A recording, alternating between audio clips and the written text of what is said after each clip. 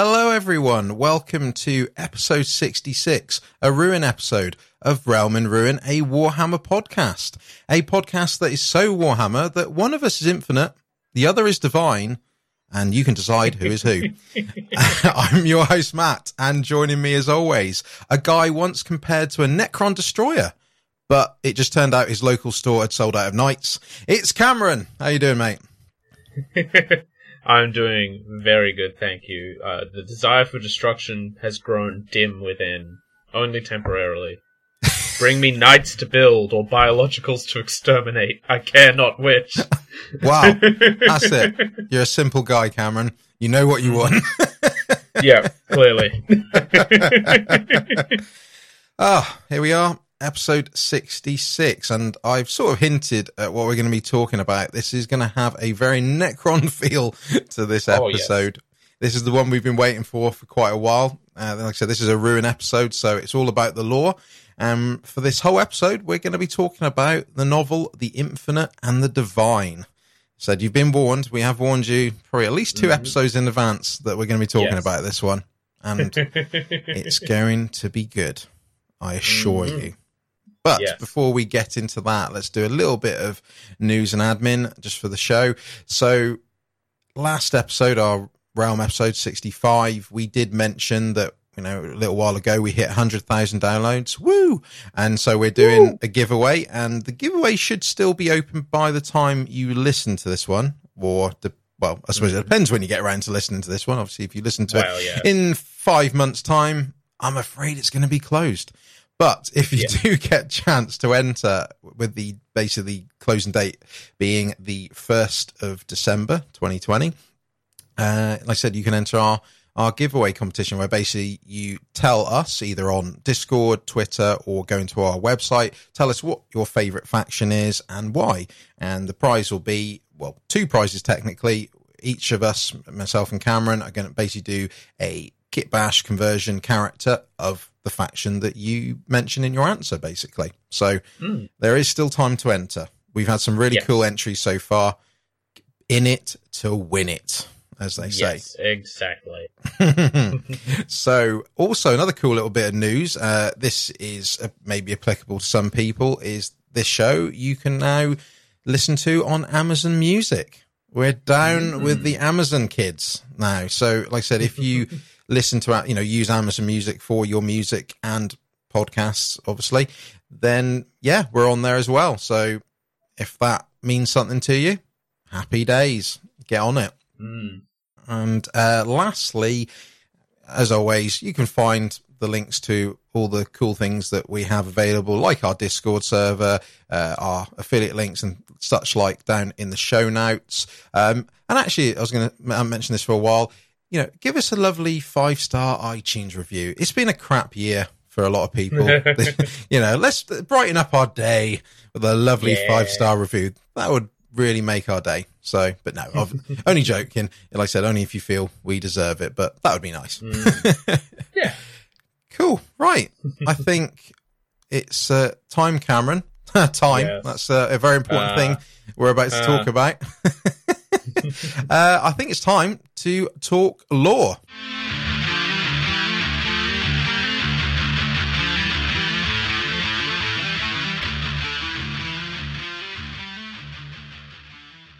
Here we go. Infinite and the Divine. So we're going to do something a bit different for this one, really, because obviously we've covered quite a lot of Black Library novels over the time of doing this show.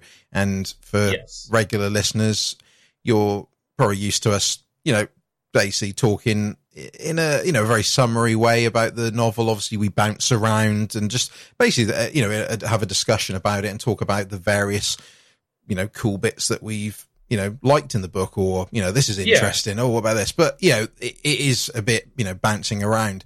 So we thought with this novel, we'll do it slightly different purely because it deserves it. And that is that we're going to basically go from the novel from start to finish. Obviously, we're not going to go into every single thing because obviously it would be a silly long show if we did that. But what we're going to try and do is, like I said, make it a more methodical way, sort of almost like chapter by chapter, go, this happens, and then we'll, talk about the cool things, because this novel is so damn good.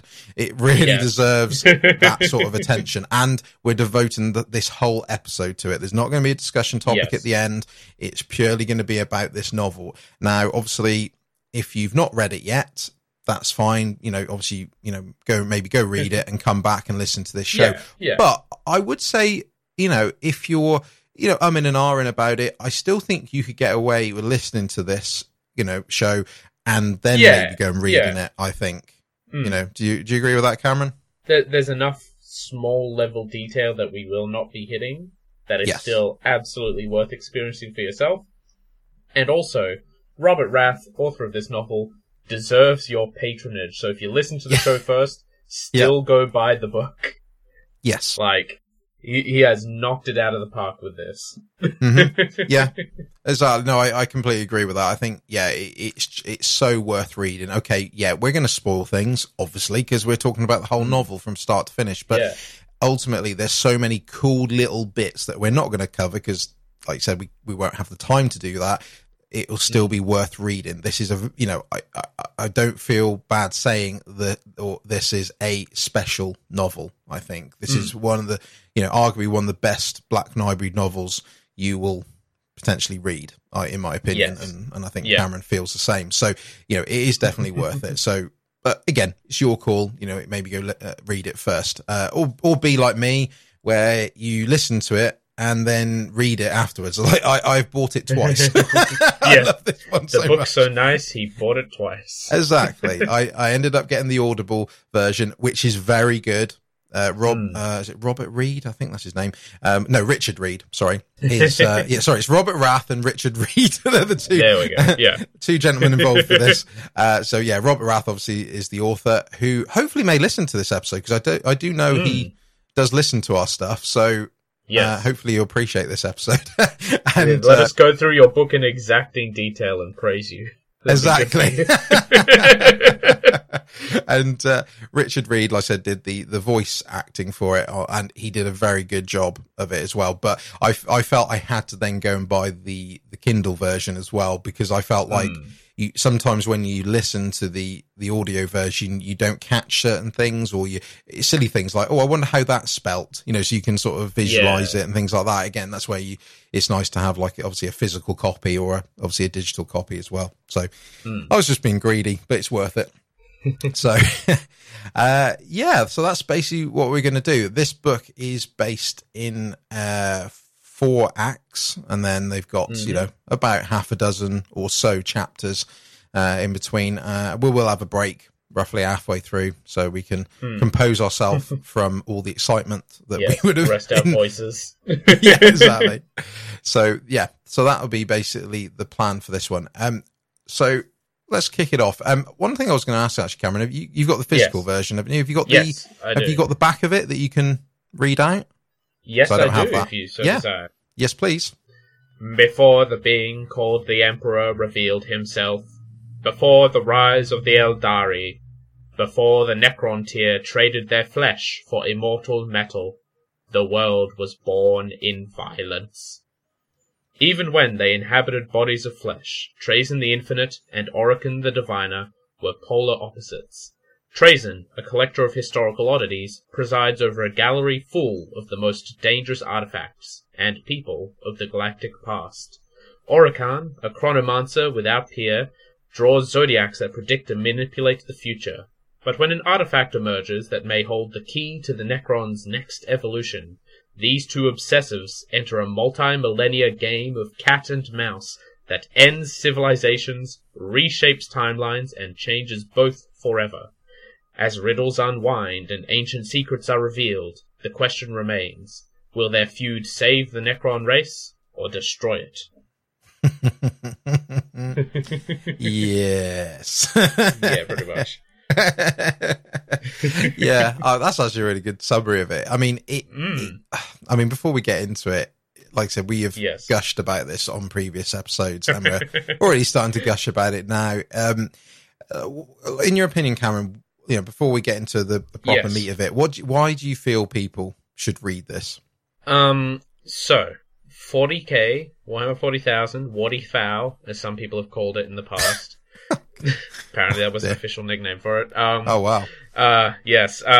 Was based heavily as essentially a satirical sci-fi setting, and it's lost a little bit of that shine over time. Like, it's all still there, but it's being presented much more like propagandistically, I guess is the way I would say it. Like, you know, the Space Marines are heroes, and chaos is pure evil, and the aliens are scary, and oh, look at Gilliman with his halo and his very Aryan features. But this is a book that for me cuts to the core of what 40K is, which is it's a big epic, it's a galactic scale epic. You know, big epic space opera that is indescribably funny at times. That is very clearly aware that it is not just a tragedy, not just an action film, but it is definitely 100% also a comedy. Like, yes, definitely. There are bits in this book that I felt like touch deep within. I was like, wow, that's like, that's really like touching. That's a deep thing. That's a good look at the state of the world in this setting. And then it's, you know, Orikan and Trazyn go to the theater. Orikan and Trazyn have a millennia-long blood feud in the webway. All this kind of stuff. Like, there's all kinds of petty nonsense. Orcs cheering for one of them after they beat a war boss to death with a stop button. All that kind of thing. Like, it is such a good ride. It is very much Trazyn and Orikan's excellent adventures. Yep.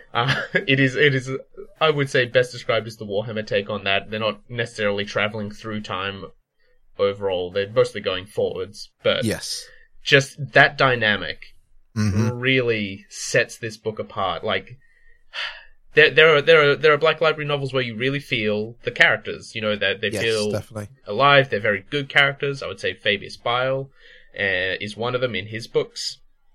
Some of the Stormcast in various Josh Reynolds works again. He was very good at that. He was. But this is the most dynamic duo, and by dynamic I mean not necessarily active, because, you know, at one point Orikan sits down for 66 years. Yeah. But, like, just the level of depth, the interaction between them, it is one of the most believable relationships I think I have read in a Black Library book, and it is the star of this novel.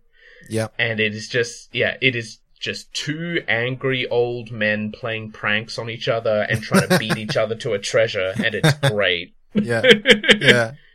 I agree with all of that. I think in a way it's hard to actually put it into words. Like you said, this is I think you've hit it on the head there, where it makes you feel stuff which don't always associate with, you know, Black Library stuff, really, because you and I have enjoyed a lot of novels that we've read and spoke about on this show, and a lot of them, you know, you're like, this was cool, that was cool, you know, and this, you know, whatever. But a lot of this novel, it's got so many layers to it. It's like I said, it's hilarious. I've actually literally laughed out loud when reading this. I don't think I've ever done that with a Black Library novel. And then you'll get almost quite poetic type scenes in this. You know, the way that Robert has actually described some of the things, is that very poetic way of doing things. There's some grim things in it. Again, you know, it's not. It is a funny book. You know, many times during reading this, but like I said, it is quite grim at times. It's clever as well. There's lots of that's why we have to sort of almost cover this from start to finish, because there's lots of clever little, nods to something that happened earlier, or or something will click in your head. We're like, wait a minute. And you connect the dots with it. Yeah, how something this book employs my favorite Chekhov's device, which is Chekhov's hunter-killer missile used as a jetpack.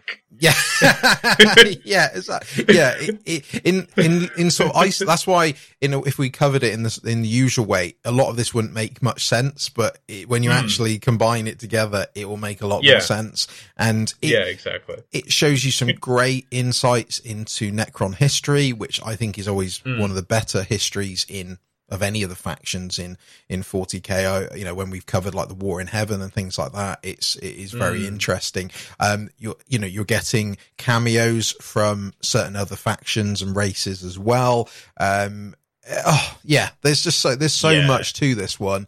It is a real special novel. I think because the thing is with this one, and I think why it was quite clear that we needed to cover it is you could easily pass over this one, you know, because you're thinking, it's just, you know, and that's no disrespect to any of it. It's like, it's just another Necron novel. You know, we're seeing a few of these, and you know, you could see it may not stand out for any particular reason. Whereas, you know, it's the sort of novel like everyone, you must read this. You're absolutely in for a treat. Yes, you know, more than anything. If nothing else, if you've read a lot of Black Library fiction, I cannot tell you how refreshing it is to hear the word human twice in the first 200 pages of a book. Like, the first half of this book, humans are literally a footnote in, like, one conversation. Yeah. The Imperium doesn't exist for the first half of this book. Yeah. Most of it's pre-heresy. You know, like, it is so refreshing, that entire swinging of focus. Like, there's obviously the whole Age of Sigmar range, but for 40k books, like, there's the Paths book for the Eldar, and even then that deals with the Imperium a little bit, I believe. Like, there's a couple of Tau books, but those are all about Tau fighting Space Marines, if I remember correctly. Yeah. And then everything else is about the Imperium, which, sure, they're like our viewpoint into the universe of 40k because they're the humans. This is good, though. It's so different. It's so nice. And then when the Imperium does come in, you're like, oh yeah, these guys. Let's see how they're interpreted through this style of book. It is super refreshing. And then when they do come in, you're not mad that they're there because it makes sense with how the book progresses. Yeah. Yeah. No, I agree with that. It's funny that basically humanity is a side note in this whole novel, and like you said, that's great, and it feels it because it's almost like you don't miss humans being in this, even though, like I said, they do. You know, they are in it for a bit, but not to any massive scale. They're not the focus. Yeah, they're not the focus when they're in it. Like, the focus is the world they are on. It's like, the humans happen to be here. But don't worry about the humans, we've got to worry about the orcs, or we've got to worry about this or that. Yeah. You know? And one last thing before we kick on with it in a second is I know, again, you can apply this logic to any novel, but it feels like a movie. You can see how this plays out. The scenes that, you know, some of the comedic scenes in this, you could literally visualize this happening. You know, like things that happen at the trial later that we'll talk about. You know, when Orikan realizes he's mucked up again, he's like, shit. Yeah. You know, rewinds time again, and you know, it plays on all those things. You can literally visualize everything, I think, in this, and again, especially if you listen to the audiobook, it'll make it even better, I find, as well. So yes, right, okay, let's kick off. And I suppose, again, before we kick off saying that, I think with obviously the main two characters obviously being Trazyn and Orikan, obviously people listening may or may not know about their history in general, but if I suppose if you had to summarize them, Trazyn is an overlord, a Necron overlord, who likes his pokeballs and likes to basically capture history. Literally, he likes to catch them all to put into his library and his museum, basically. It belongs in a museum, sums his character up. Yes, that's it. He is literally trying to, and as we've said before, he has got a life-size clone of Fulgrim. He also possesses one singular Osaka E. Creed, saved from the fall of Cadia. Exactly. That's it. It's crazy what he's got. Basically. Yeah, he's got all kinds of shit you wouldn't believe. Yeah, he basically wants to preserve as much as possible, that as for history, and to obviously to reveal to the Necron Empire as it starts waking up, basically. In contrast, Orikan is he's a chronomancer, isn't he? But he's a cryptech chronomancer / astromancer as well. He's a bit of a combination of various. He's a genius. Yeah. Yes. Yeah. Very smart. He is, and basically, as his name, the diviner is, he can basically tell the future to a certain degree. Can manipulate things. He can effectively, manipulate time as well. Yes. Which we'll see a lot of. Time plays a lot of things in this novel. It is a very prominent factor, I would say. But all right, let's go on with it. Go on, let's do it. Yes. So. Yes. Act one, Maiden World is the first one. So first chapter. Right. So this one's quite a nice sort of scene setting one. This is basically where you get effectively a description of the sort of evolution of what at this point is a nameless sort of planet, which will become very important all the way through this novel. Yes. You get reference to, where the fish become lizards, as reference to, there's actually a really cool reference to fossils and skeletons. Yes. Like it compares it to the way Necrons are. I like that as well. And then basically we get a scene with a saurian scavenger. So imagine, basically a big dinosaur. Yeah. On this T-Rex, world. basically. Yeah, basically a T-Rex. Ends up meeting Necrons for the first time. Isn't this bit where this saurian scavenger sort of vomits, thinking it's been poisoned because of because its brain is like, this has to be a hallucination. We ate something poisonous. Yeah, so it just sees a UFO. I mean, it's an alien. It's an alien first contact, but instead of people, it's a T-Rex just sees a UFO swing in and throws up immediately because it's so uncanny and weird to it. That again. That is such an awesome start to the novel. It's like, wait a minute, dinosaurs and Necrons, Yeah. Oh yeah. Hey, you wanted Eldar Exodites? How about Necrons riding Carnosaurs? Because that's a possibility. Yeah, it could happen. Hell yeah, they were around for it. It's a nice nice opening chapter in the sense that it's very nice and descriptive, and it's again how evolution works and things like that. So imagine that. I almost thought Robert was going to go for the big bad, because it's like talking about jungles and life and all these different environments. There's dinosaurs everywhere, and I went, wait, the Necrons went to sleep at the end of the Cretaceous period, circa our timeline. Is he making the pool? Is this Holy Terror? It's not Holy Terror. But I was like, for a second, I was really like, did Necrons settle Terror before humans evolved? If only. Could you imagine that? Can you imagine this entire book, but it's Trazyn and Orikan running around in the cities in Holy Terror doing random stupid shit? I could imagine that. That's the sequel we need, I think. Yeah, this exact story, but just shift it, a few thousand light years to the Galactic East. Oh dear. Right. So that's basically the chapter one. So what happens next, Cameron? Well, we get to chapter 2, and we get, we don't know it's technically the same world, but this all focuses on one planet, so this is the same world. Oh, pardon me, swallowed some water wrong. Trazyn, the Infinite, has woken up a little ahead of schedule. By a little ahead of schedule, we mean, 10 to 20,000 years early. You know how it is. And so, he's doing some regular Trazyn the Infinite things. He's collecting. He's launching an all-out assault on an Exodite world.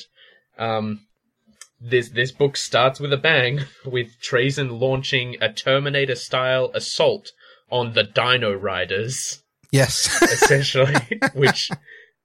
That's a good start, I gotta say. Oh, man. It is really fun to see, like, the equivalents to all the Aspect Warriors, but played out with them on dinosaurs. It's so gotta cool. say. It's so good. Especially the night ones. Yeah, that's it. Cavalry. It just, again, we people, love this sort of stuff. Like I said, Eldar on dinosaurs, and it just works in this. Like you said, straight away you're into quite a, kicks off. And the fact you've got like, wait a minute, Necrons are fighting Eldar on dinosaurs, on this planet. And that's such a treat to get stuck into that straight away. I mean, we start seeing a bit more information at this point. It makes reference to this is Sephiroth. The planet at this point is now called Sephiroth. That's going to change as time goes on. Yeah, a couple of times. Yeah, multiple times. This is about 10,000 years before the Great Awakening is planned. Yeah.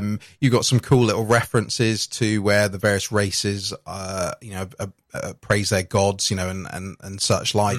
Like you said, Trazyn and the Woken sort of Lich Guard, are trying to take, I think that's what's called the solar gem. That's the thing that they're trying to take, from the world spirit. And the world spirit is like this shrine tomb that's made from like a hybrid of like wraith bone and dinosaur bone, which is so cool. It's essentially this Exodite world's version of an infinity circuit.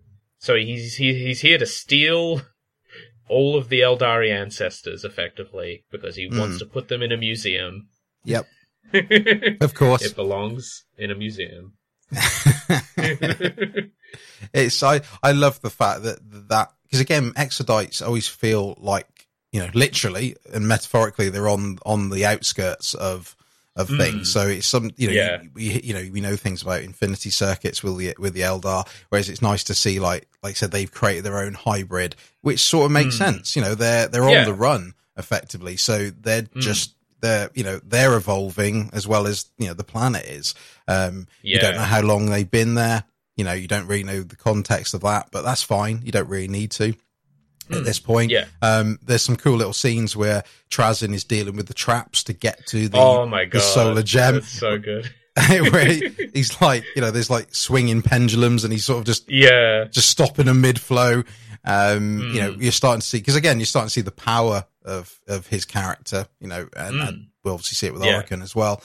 That, he there's a riddle to solve, but rather than working it out, he just uses like a database. He just calls it from a database to solve the riddle, things like that. And then obviously, like you said, he's attacked by the dinosaur riding Exodites. They meet a Farseer, who knew they would come for the gem as well. Yes. At this point, you think, oh, that's just, Farseer shenanigans, but bit more to that later. And again, it's nice that like there's references that the solar gem looks to be from the War in Heaven era, which is obviously to do with Necrons and obviously the Eldar as well.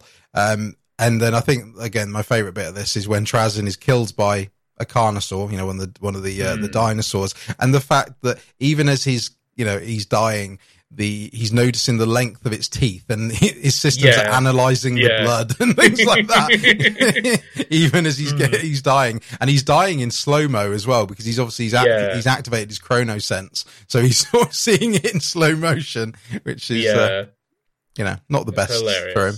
It is. No, he'll be fine. Good thing. Hey, he's got his name for a reason. He has Trazyn the Infinite because you can just zap his consciousness over to a nearby Necron body, so he's all good. Yes. We'll see that a lot. That's a common theme for him.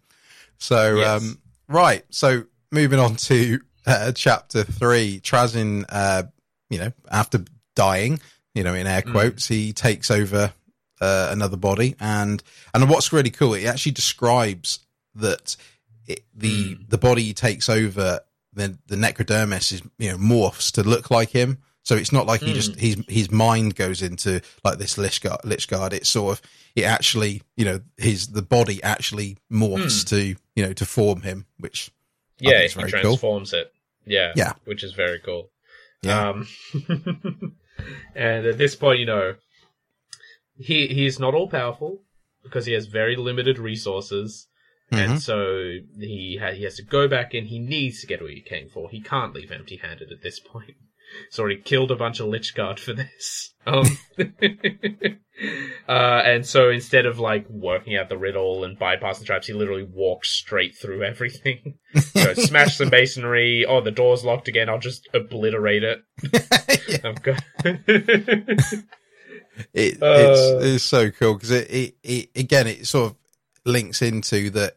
You know, it mentions as well, he uses mindless Necrons as well, because effectively they can't say what happened, because obviously he's basically, you know, siphoning off a few Necrons here, a few Necrons there, because obviously he's waking them up when in reality they should be still asleep. He's sort of effectively stealing these Necrons to, you know, to form his little, you know, attack forces basically. And obviously the Awakened Council will be pissed off if they find out that. So that's why he's using them, so that they basically don't rat him out if they survive, basically. And then, like I said, he summons his Obliterator, which is his weapon, which has, you know, some important factors later in the book as well, which he uses. He can, you know, resurrect, you know, fallen Necrons as well. And I like the fact at this point, this is where you start seeing him using his Pokeballs now, his Tesseract bolts. So he basically goes back in the tomb and basically uses this cube to steal the Farseer and the whole Exodite company that are of dinosaurs and riders that are there. They got the drop on him last time because he was looking too closely at the thing he was going to take and didn't notice them. But Trazyn's really powerful. Yeah. If he walks into a room and has 3 seconds, he can freeze you in space and time and then lock you away inside a little cube for later to put on display somewhere.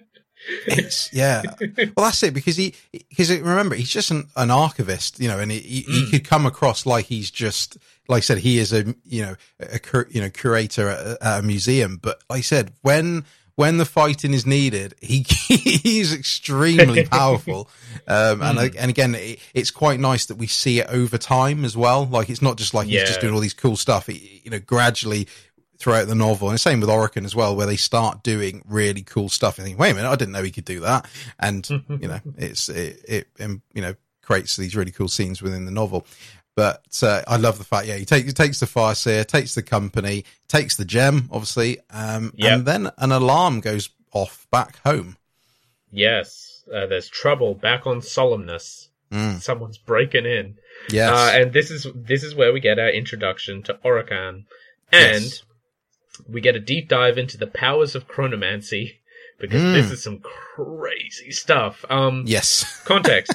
Orikan's breaking into one of the galleries on Trazyn's homeworld to steal something. He's trying to get past a locked door. He has been sitting in front of a locked door for 20 minutes, real time, 3.5 years his time. Because every time he does something wrong and triggers an alarm, he goes back 5 seconds, sees what he did wrong, changes that, and then does that until he hits another block, and then just goes back and forth until he gets it right. So he's been sitting in front of this door for 3 years from his point of view, trying to open it. You've got to be really patient to be a chronomancer, is what I'm saying. And it's nice, because this is actually the first time as well that we see this true understanding of time, because like I said, this novel focuses massively on time, and in the sense that time is pretty irrelevant, but it isn't at times. There is times where it literally is, you know, they have a ticking countdown, but in general, like I said, because of the way Necrons are, because, you know, they have, you know, they're basically, you know, immortal life. If he wants to take 3.5 years to do it, it's no skin off his necrodermis nose. Basically, he can just do it until he, you know, finally cracks into that safe, basically. And it just shows how malicious he is. It just shows how bloody determined and stubborn he is. The fact he's spending this many years just to break in. And it's great because again, we see this is potentially what Orikan is like. We get to see, Trazyn's homeworld, and obviously we're starting to see his exhibitions. So, because again, there's this bit where it references a meteorite as well, and I think because he basically did he use some necrodermis to take down the power?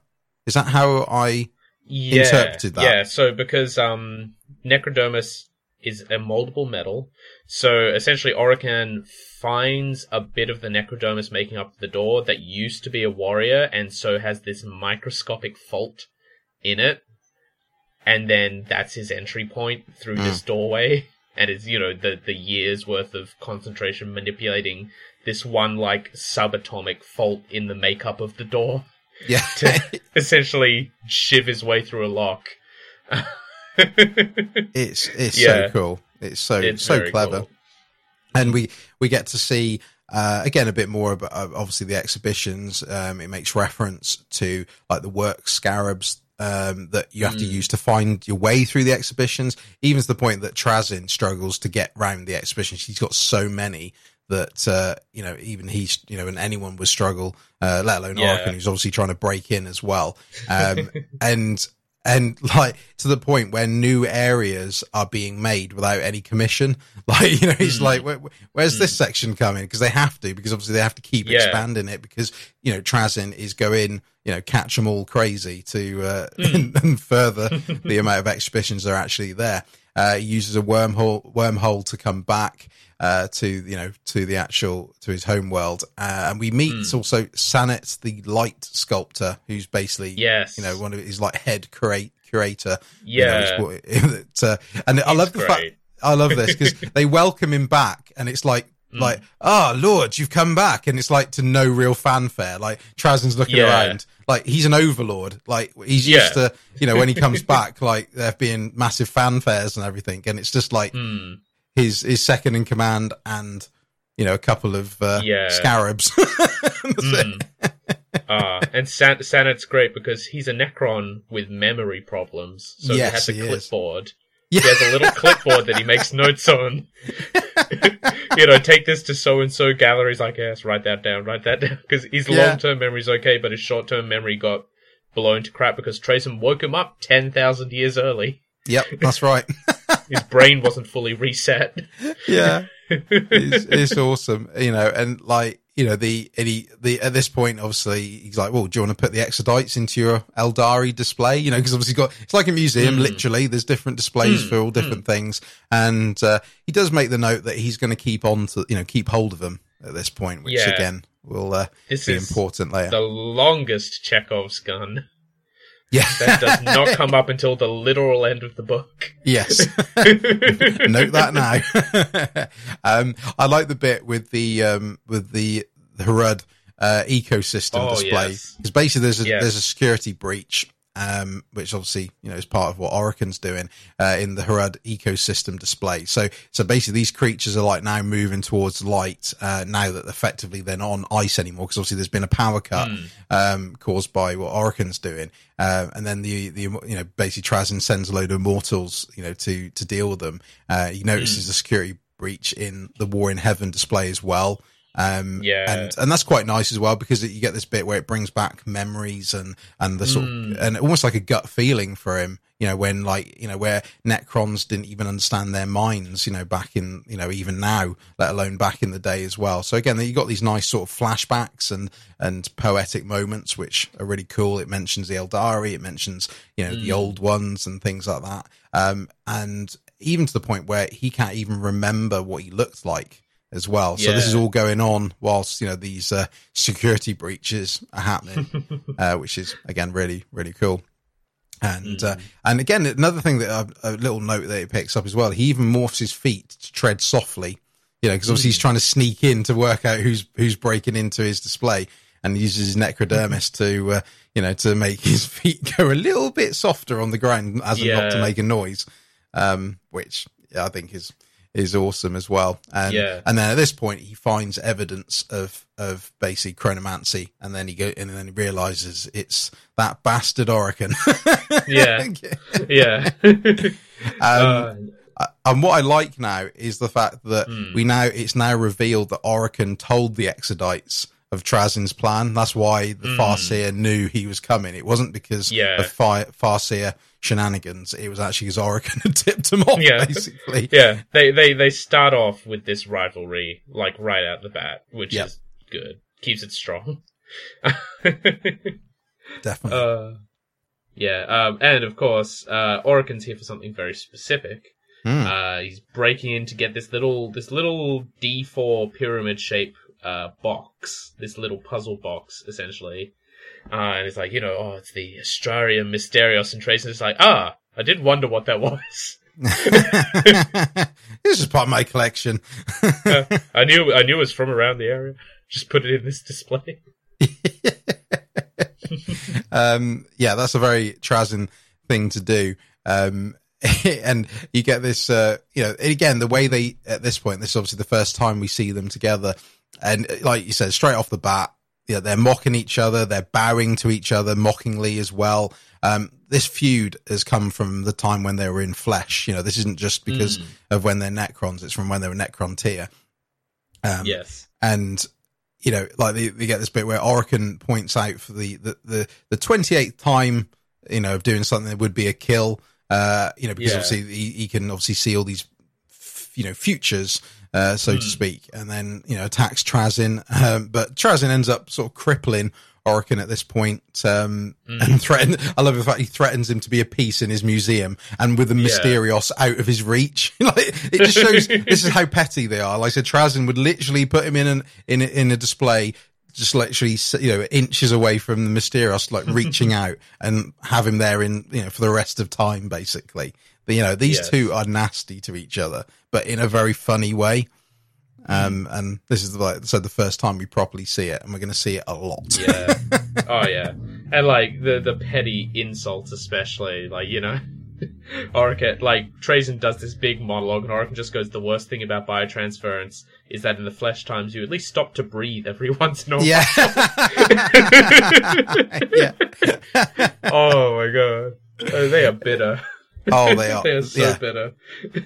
Well, that's it. And it's funny when you say that, actually, about them being bitter, and obviously the bit from when they were Necron-tier. It actually sort of, when they have this sort of fight, it actually makes a reference to that this fight would be comical if it was back in the flesh times. Like, it would be basically like two old men sort of fighting each other, because obviously, even though they are very powerful now, they're not natural fighters.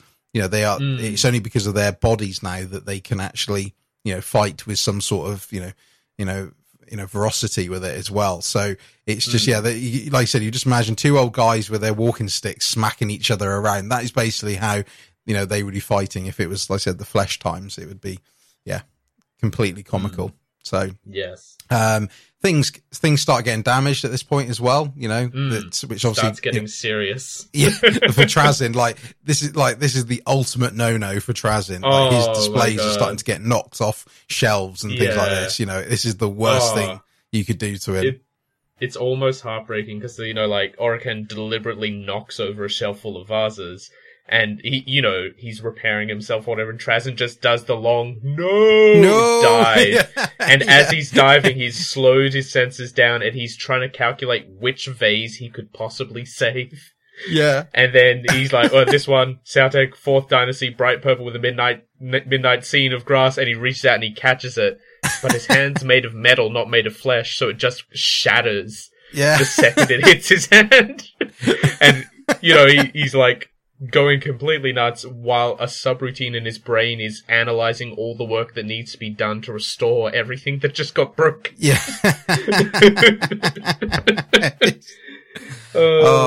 He doesn't sleep, that guy. He doesn't sleep. No. Always working. Yeah. They agree for Orikan to, basically rebuild everything if he's given the Mysterios. It's like, look, I need, you can go, you can do time manipulation. If I give you Mysterios, repair my stuff, okay, fine. But obviously the snag is with that is, obviously if he does use time manipulation, Trazyn will have no memory of this. Effectively. And, he gets some Mysterios and off he goes. Throws it through a wormhole. Yeah, that's down it. To somewhere. That's it for a later date. So, right. So, what's next? Chapter 4. So, naturally, Trazyn is angry after what happened.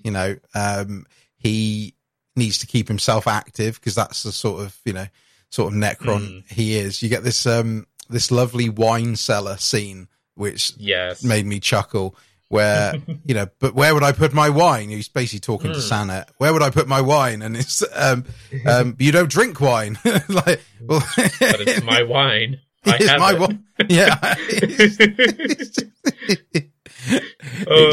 It's that, I love it. It's that parallel between what they are now and what they used to be, effectively. Because obviously, you know, that would have been a thing, obviously, when they were Necrontyr. Whereas now the Necrons, they don't drink wine.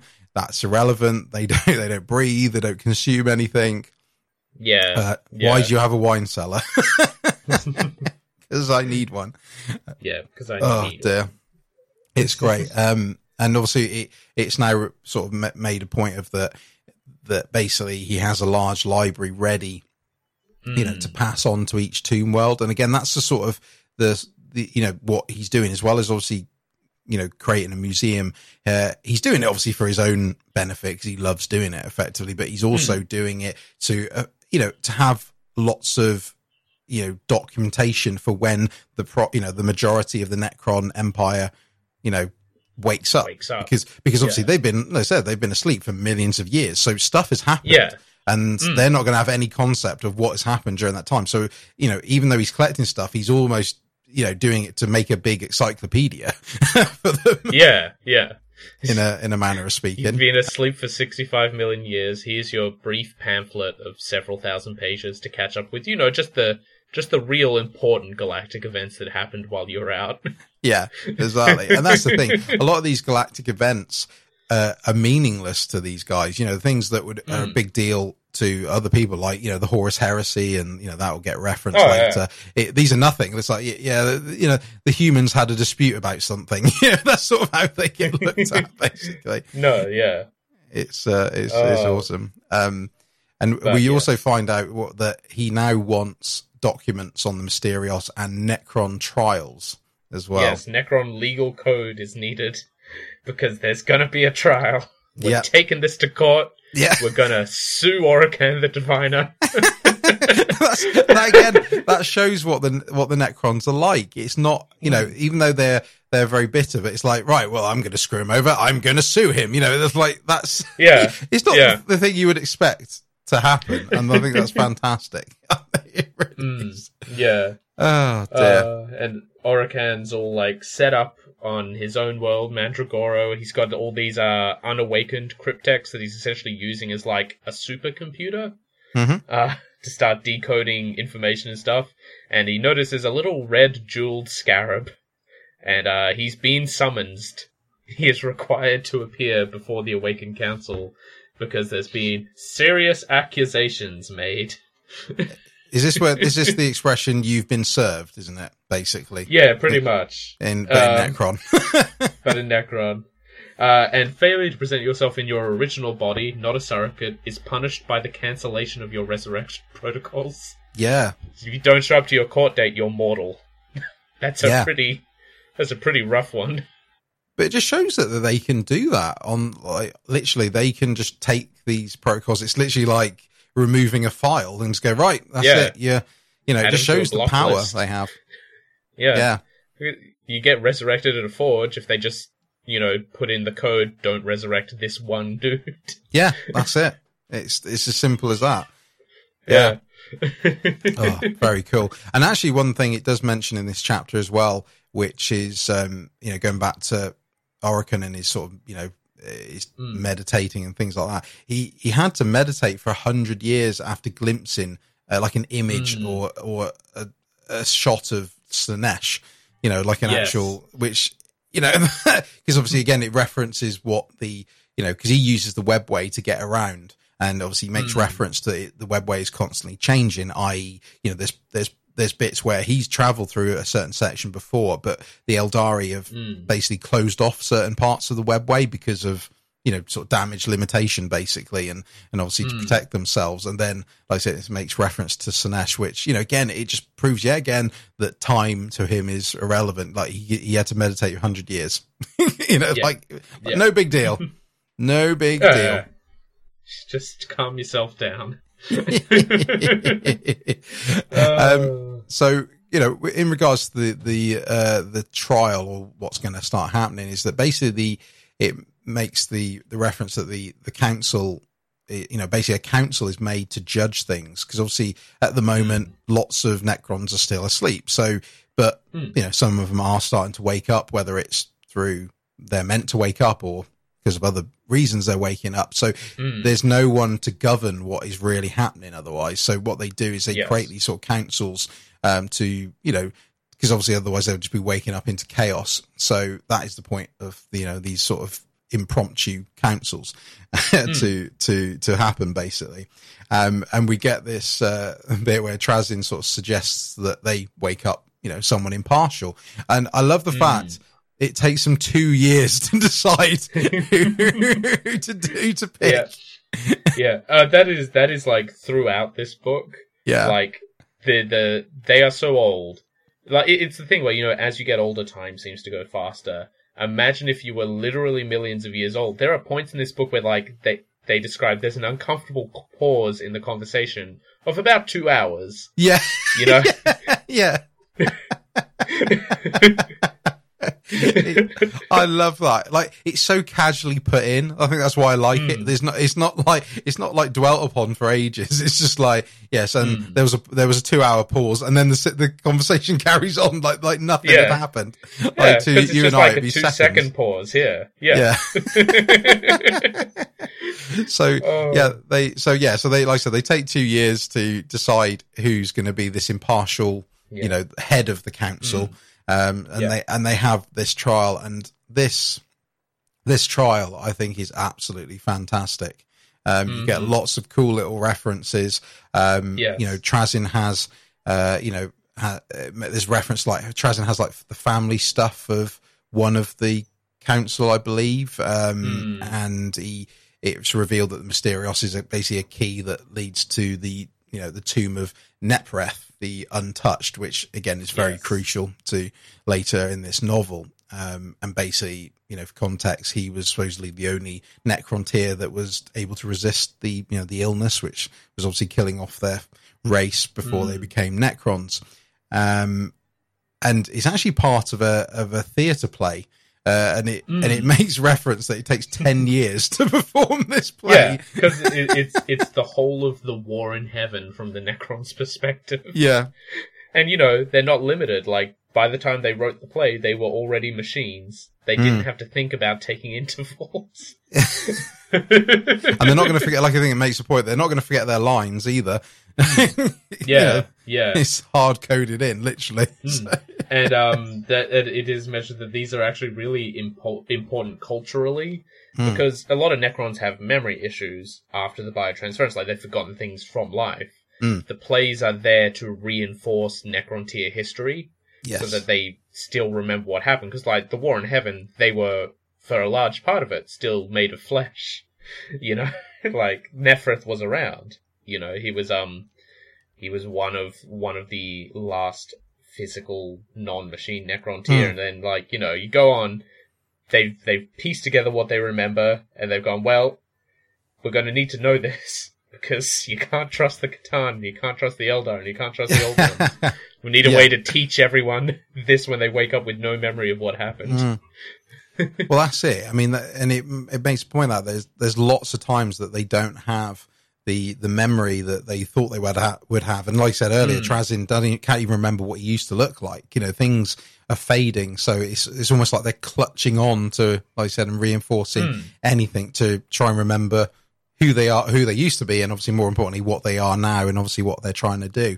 And I like the way it's delivered a lot of the time. I like the fact that, we're talking about a trial here, but I like it sort of deviates every so often to talk a little bit of history, and then obviously, bounces back into, whatever the scene is happening. But this trial is really cool because you've effectively got Trazyn obviously telling the council that, he come along and stole it from me, and obviously Orikan's trying to, basically, I love this bit where Orikan is trying to make out that Trazyn is a guilty party by taking the Mysterios from the dynasty that was about to die from a solar flare.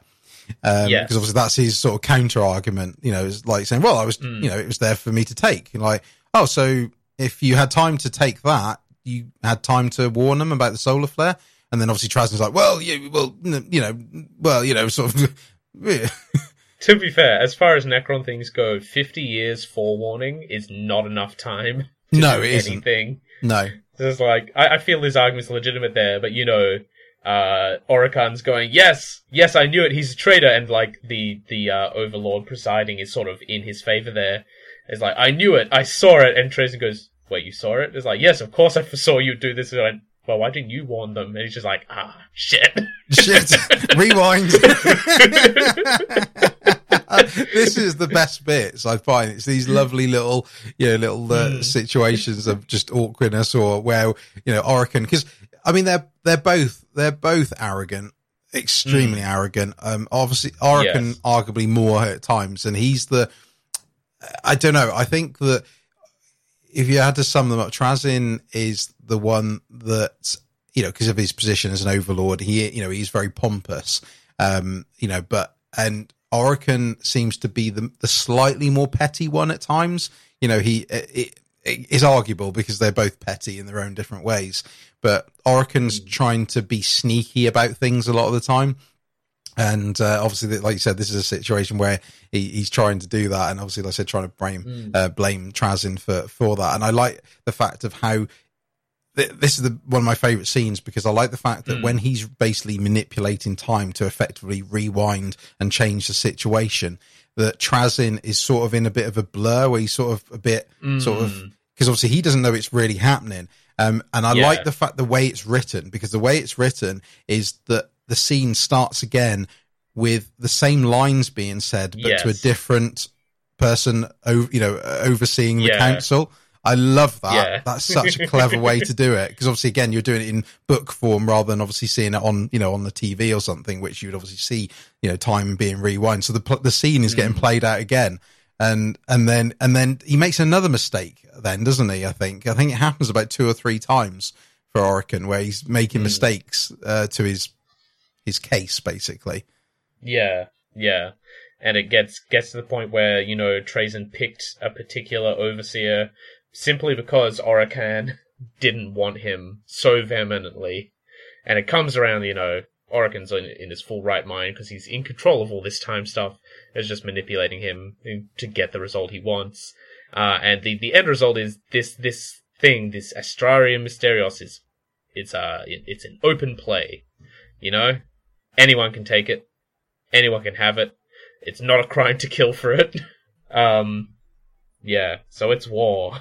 Yeah, basically. And, I mean, Trazyn sort of does start realizing what's happening, i.e. the time manipulation, because of previously he stole a ritual tile off Orikan's body, basically. So these little tiles that sort of, that are interconnected, or I think it's sort of coming off his head, basically. Cloak. Of his cloak, that's it. Sorry. Yeah. And basically he has it on his hip.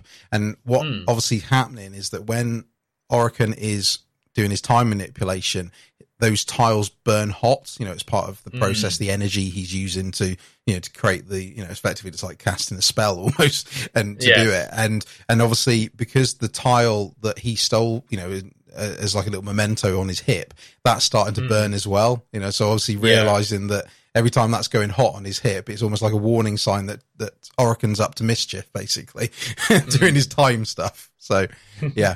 And like you said, it's war, for this Mysterios. So, next chapter, we're now on Mandragora again, I think. Yes. And it's quite specific as well. It's 9,986 years before the Great Awakening. Obviously, we're about 10K before, so now we're a few, 14 years further forward now. Yeah.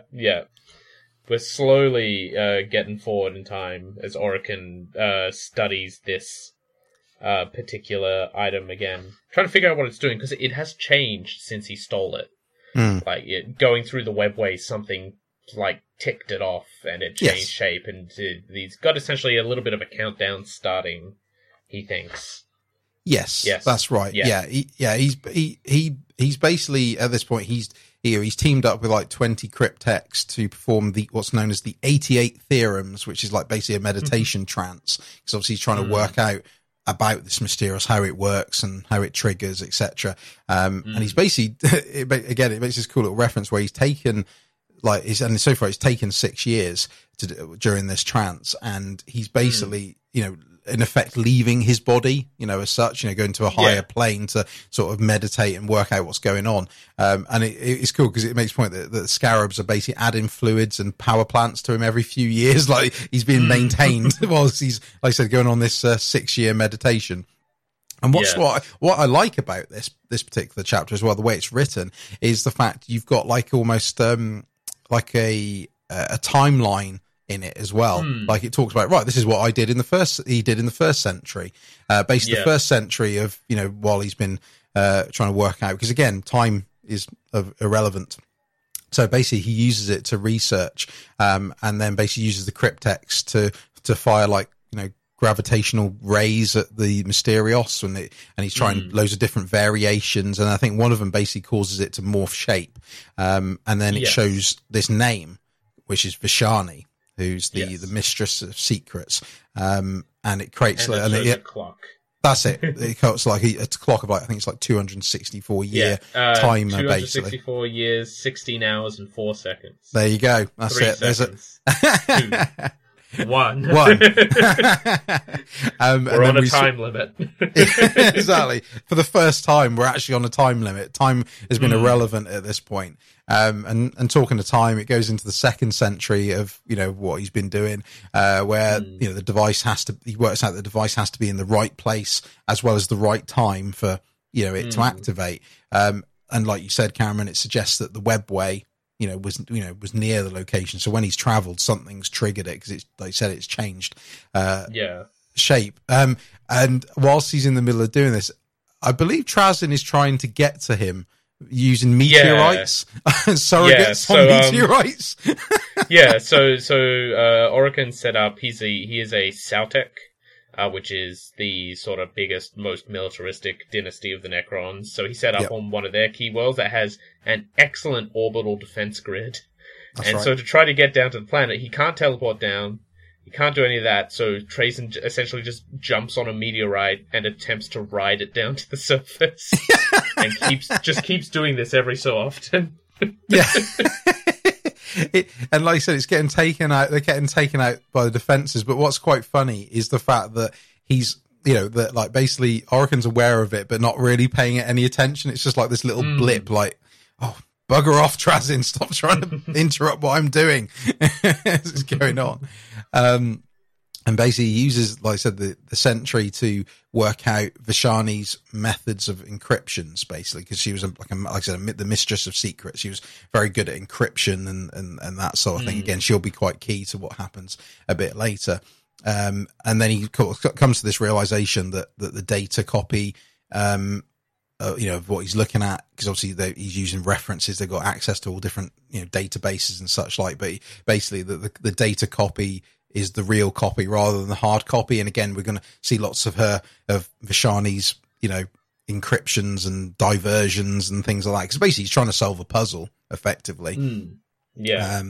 And such like. So, basically she's been keeping the location of this tomb of Nephreth, secret, as much as possible. And it basically, Orikan works out the key. So, and it turns out the Mysterios, turns into a star map, basically.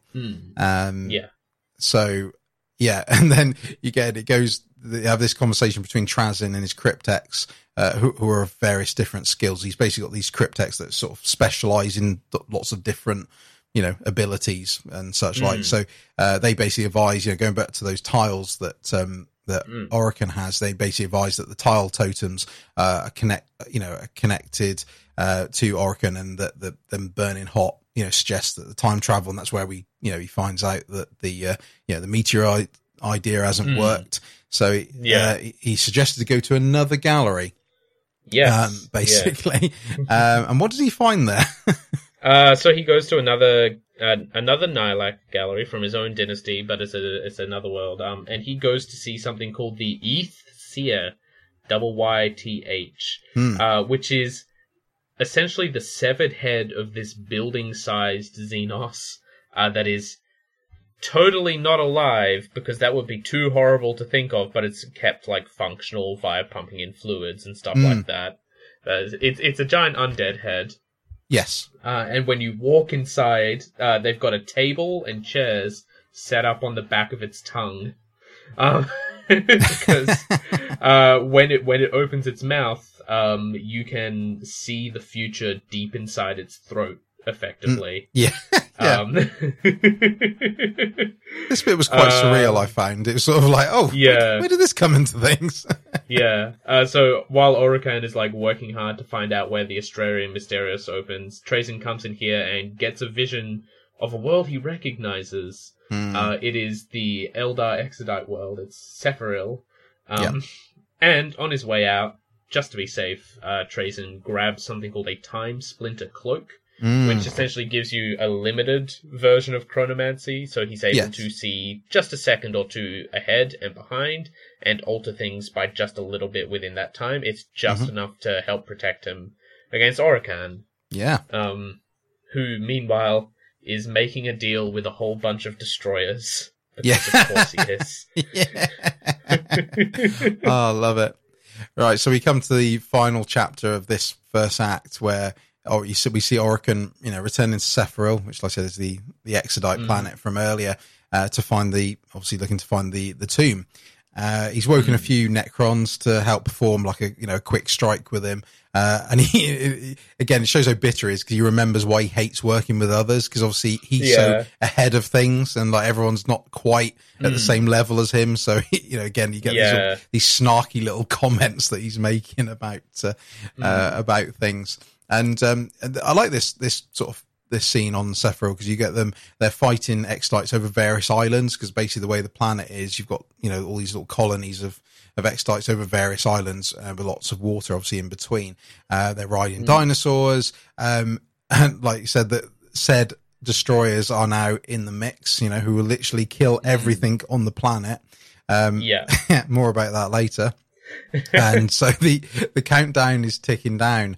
Obviously for when this is due to open, and they eventually come to the area where, the tomb should be, and the Mysterious basically produces a bright light, and makes reference to the Necrontyr sun, I believe, like the way they were sort of, blinded by it, and shows the tomb location, but in 8,000 years time, it will open.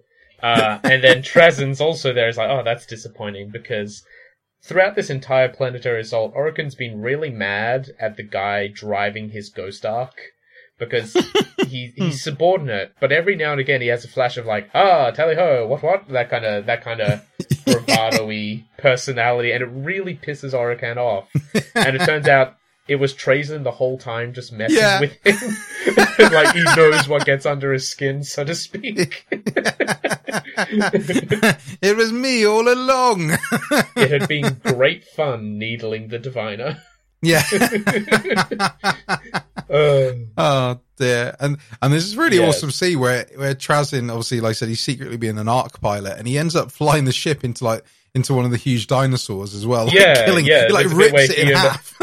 He and Orikan are fighting, and it's like, well, I need to get the upper hand here. So he just, not any dinosaur, he drives it full speed into the heart of a Brachiosaurus. That's it. Essentially. Yeah. Because the Eldar are using them as like these massive weapon platforms because they're big and strong. Yeah. And it's just this scene of him gunning it, essentially putting a brick on the accelerator and then jumping off the side of the Ghost Ark while Orikan's stuck on it.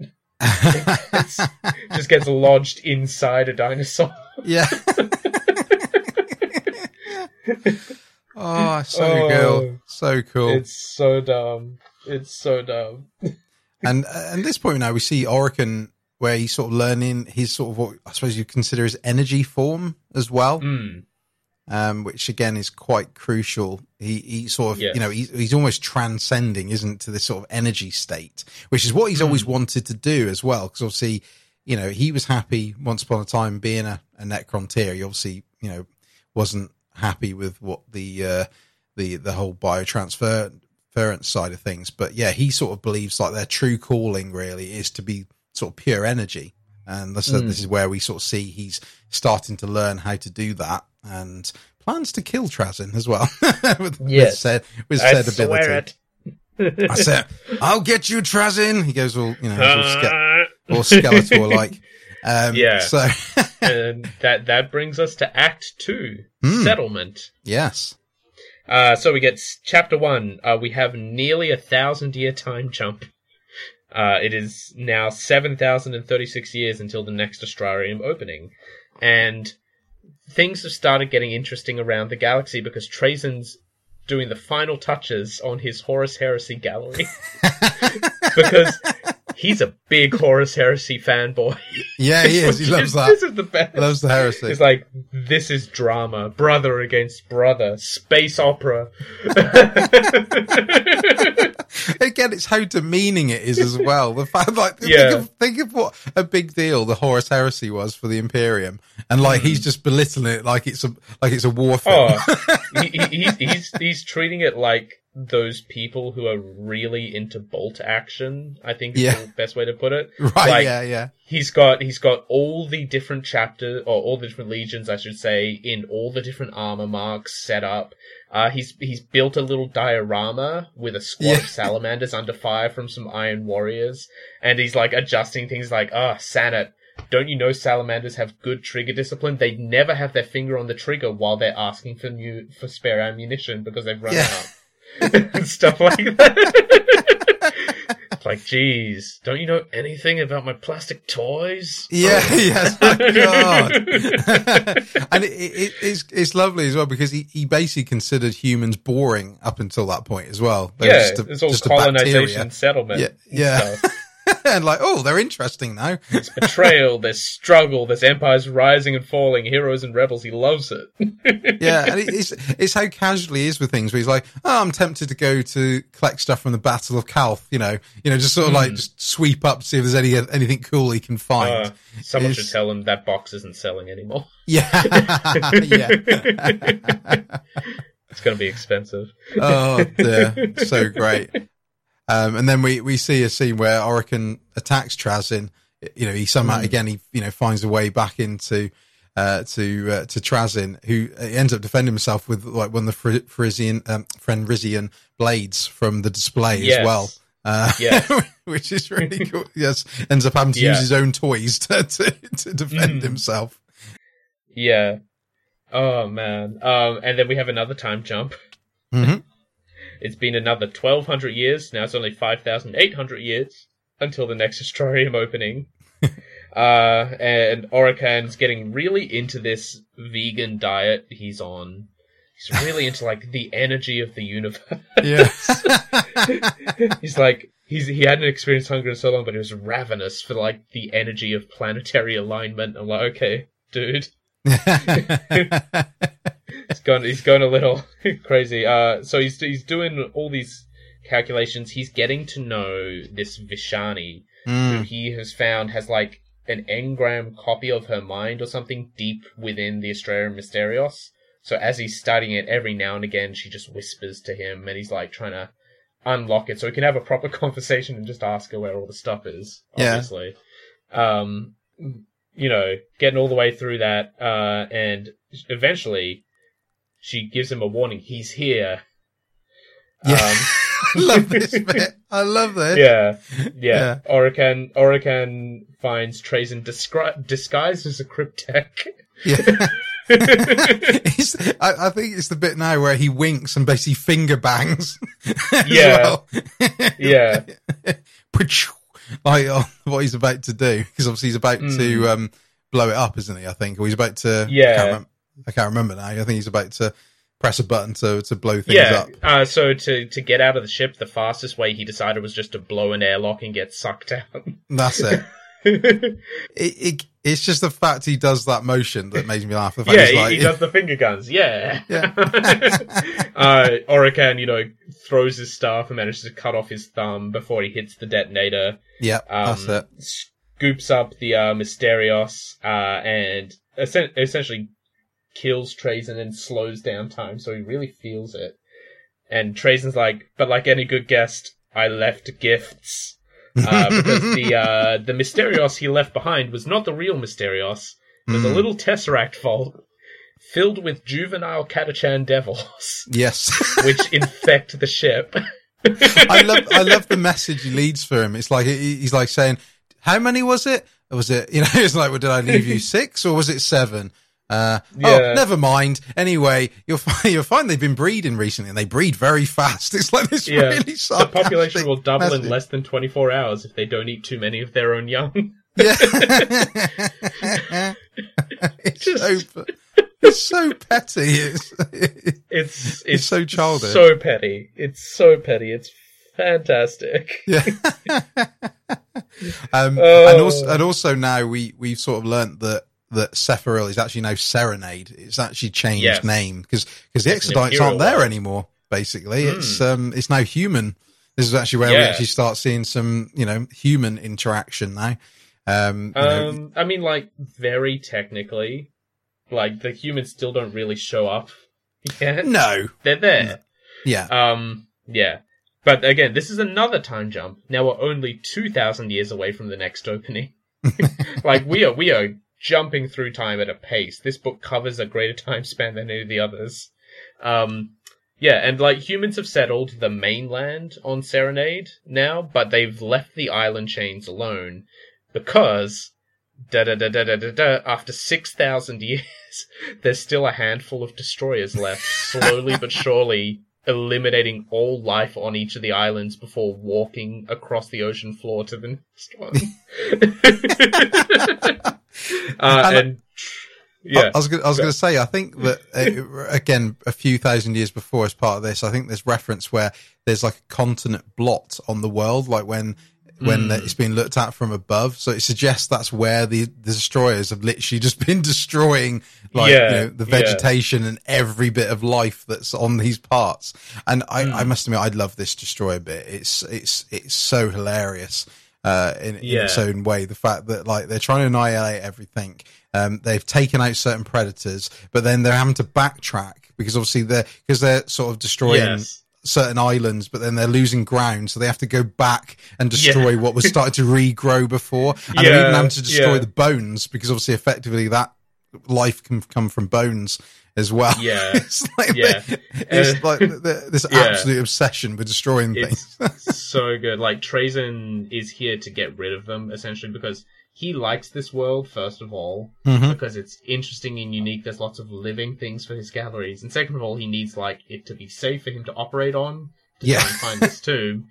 And so he finds the Destroyer Lord leading the remaining 21 destroyers. And it's like, hi, as Overlord, I release you from your mission programming. Come with me to my planet. We've got stuff to do. And the Destroyer Lord says, no, we're working our way south to the pole. We're going to melt the polar ice caps, desalinate the oceans, which kills the phytoplankton that manufactures the world's oxygen, which will kill every other living thing in 2 millennia instead of 6 millennia. Aren't we efficient?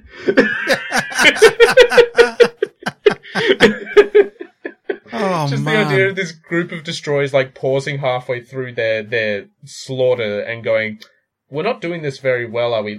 Let's group up. Let's have a plan. Someone get me the spectrum analysis on this world. Because, like, we finish one island, we go to the next, then we have to go back to that island, and then we got to go to the other one. It's taken us 3,000 years to do 2,000 islands. There's 8,000 more islands, guys. We're not on track here. Yeah. There are other worlds. We can't spend forever on this one. So cool. So cool. It's the fact that the destroyers sort of look at it in such a matter-of-fact way as well. Like, this is the way they work. Like, why wouldn't you want to destroy every single atom of life on this planet? Like, bacteria don't deserve to exist. Yeah. So good. And isn't there a bit where like there's a destroyer crawling with no legs trying to kill insects at this point as well? It's crawling back and forth trying to squash ants with its hands and stuff. Because it's like weapons of either destroyed or run out. So it literally got to just crush. It's just got to crush them and just rolling along. And it's been doing that for 4,000 years ever since it got bitten in half by a dinosaur during the initial planetary assault. It's so stupid.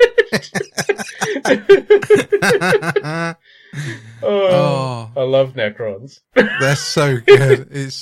But again, it's just the fact it always seems like it's the normal thing. That's why I love the way it comes across. Like it's no big deal. That's what they would be doing. Obviously, why suggest otherwise?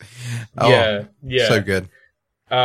We get the revelation that Trazyn is using the galleries to confuse the hell out of Orikan.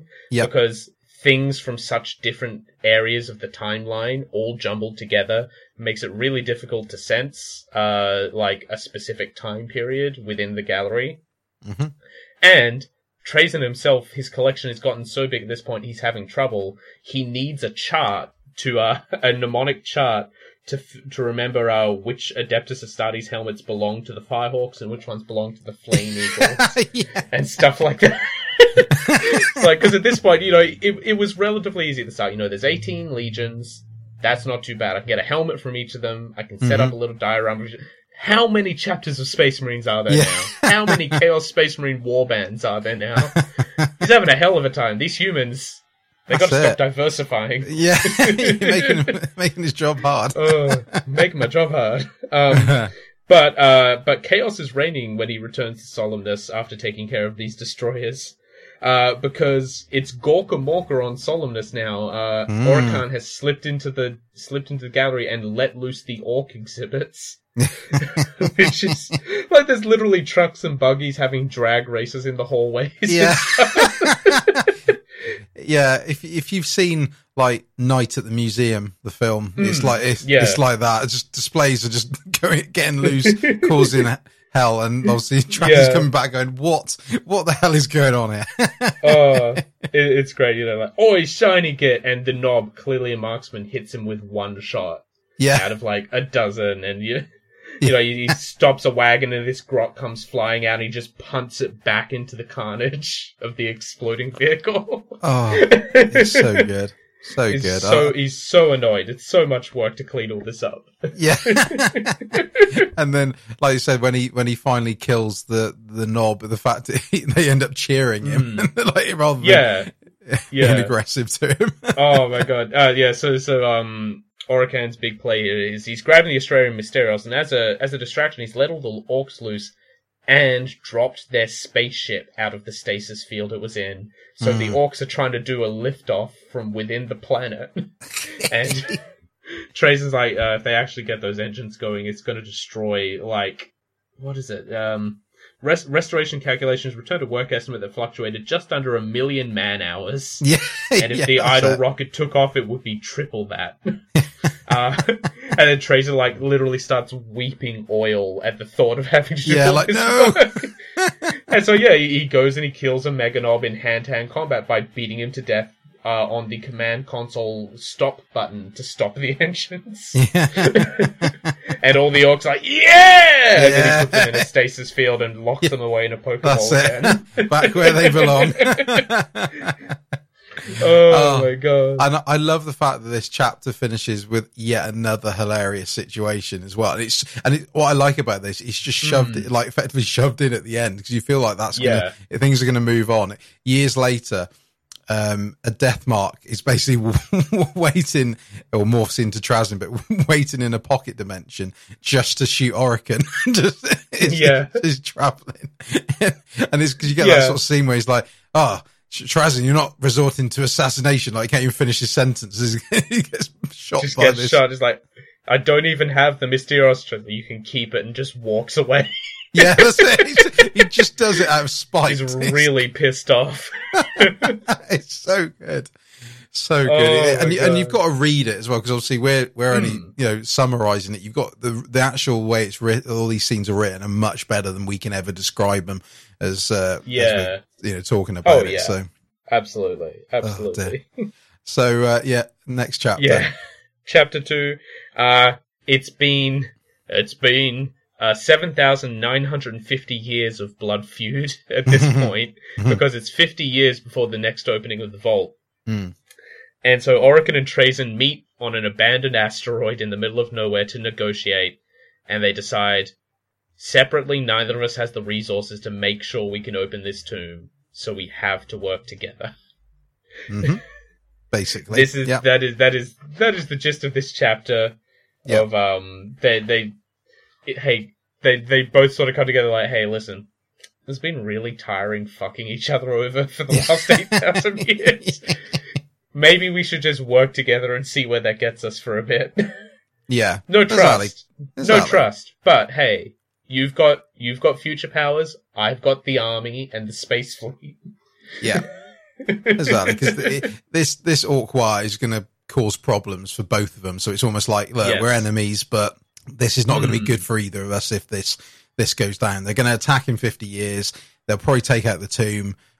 So we have to deal with the orcs, in space and on the ground, because I think that basically if they're underground, the Necrons, they won't be able to, they'll die. They won't be able to, basically resurrect. That's it. Yeah. So it's a temporary peace treaty, basically. Yeah. Yeah. And the icing on the cake is that the leader of this Orc War that might destroy the planet, this is sort of the last temptation for Trazyn is, this war isn't led by a war boss, it's led by a pain boy called Boss Doc Big Saw, who rose to the top after surgically augmenting himself to essentially be better than a war boss. So it's like, what a fantastic specimen that would be, Trazyn. It's like, oh, you're right, though. I must have him. That is pretty unusual. Oh, dear. And then in the next chapter 3, we see basically the Orc space battle, dealing with them, which is really cool. Because again, you don't see that very often in novels, orcs in on their ships, basically, often down on the ground. So it's quite cool to see the sort of various tactics that they use, and obviously, tactics? Well, sorry, I meant as in Trazyn and Orikan tactics. Oh, right. I was going to say, orc tactics. Cause the orc tactic is launch some torpedoes. While you're launching the torpedoes, kick the storm boys out of the airlock as well, and hope they make it to the enemy ship before the enemy ship drives away from them. Yeah. And it's funny how you see the two sides of Trazyn and Orikan, because obviously the orcs are using torpedoes to basically board, their ships as well, with obviously lots of orcs in them. And this fascinates Trazyn, like, look at the way they do things. And like Orikan's like, who gives a shit about that? Actually, we're dealing with them here. At one point Orikan's like, do orcs need to breathe?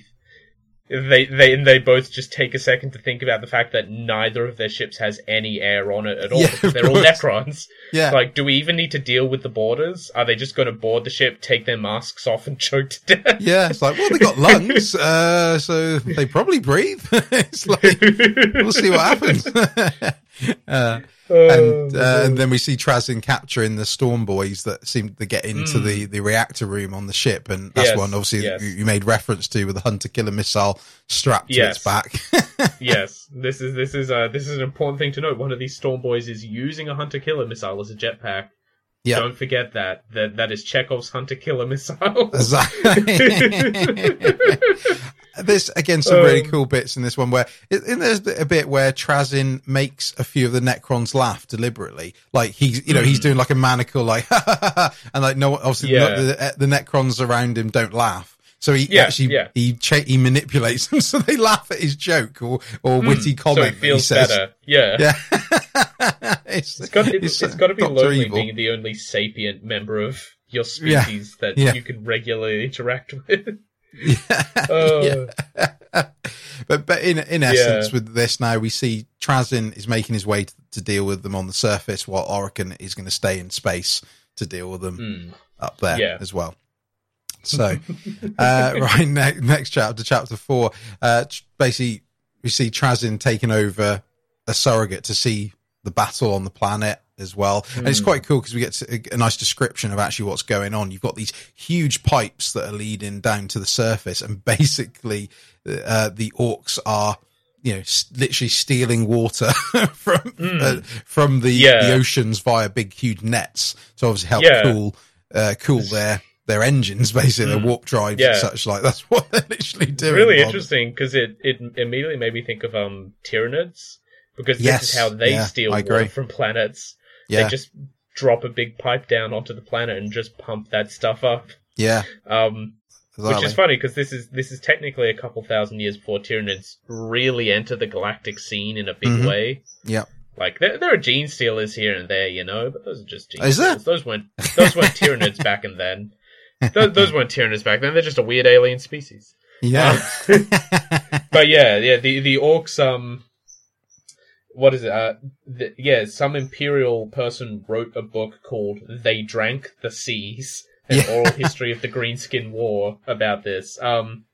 This is pretty good. So it's an orc planetary assault, and in the middle of it, a whole bunch of Necrons just appear on the surface as well. This is actually fun, because Trazyn realizes, as he's sort of leading this assault, he realizes that this one Imperial city is built on the old Eldari city. Like, some of the buildings are still the same, some of them have, fallen down or whatever. And they've just kind of, like, everything here, like, the local script has a little bit of almost a runic, swirly hint to it. The local dialect sounds a little more foreign, all that kind of thing. Trazyn is having a big damn hero moment as he leads a bunch of immortals in Lichguard to essentially clear the orcs out because they're in his way, and then just doesn't fight the Imperial citizens because there are a whole bunch of civilians that aren't trying to stop him, so why would he need to fight them? True. This comes back in what I think is my personal highlight of the book, which I'm gonna say it now because if you were a member of the Imperium, you'd heard stories of the angelic protectors of mankind all your life, and one day aliens were attacking your planet, and big, heavily armored people teleported onto the battlefield, killed all the aliens, left you alone, and then marched off to save the world. You'd assume those were Space Marines, right? Of course. Who else would it be? And that one with, like, the big staff and the hood, and he's wearing blue armor and he's all hunched over, that's like one of those librarians Space Marines have, right? Yeah, of course. So, what you're saying is there were no Necrons ever on Terran Age during the fight.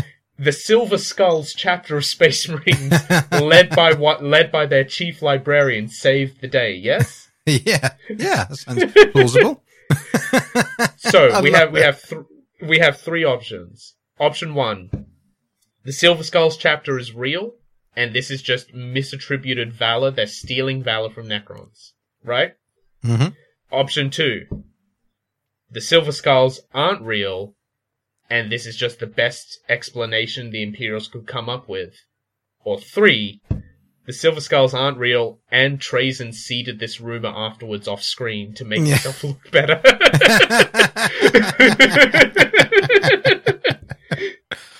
I just like this is a very obscure chapter, but it is a real chapter. It's been in the lore for decades. And like this is the first time they've had a big mention in a Black Library book that I've read of, and it's like, actually those were Necrons, those weren't Space Marines.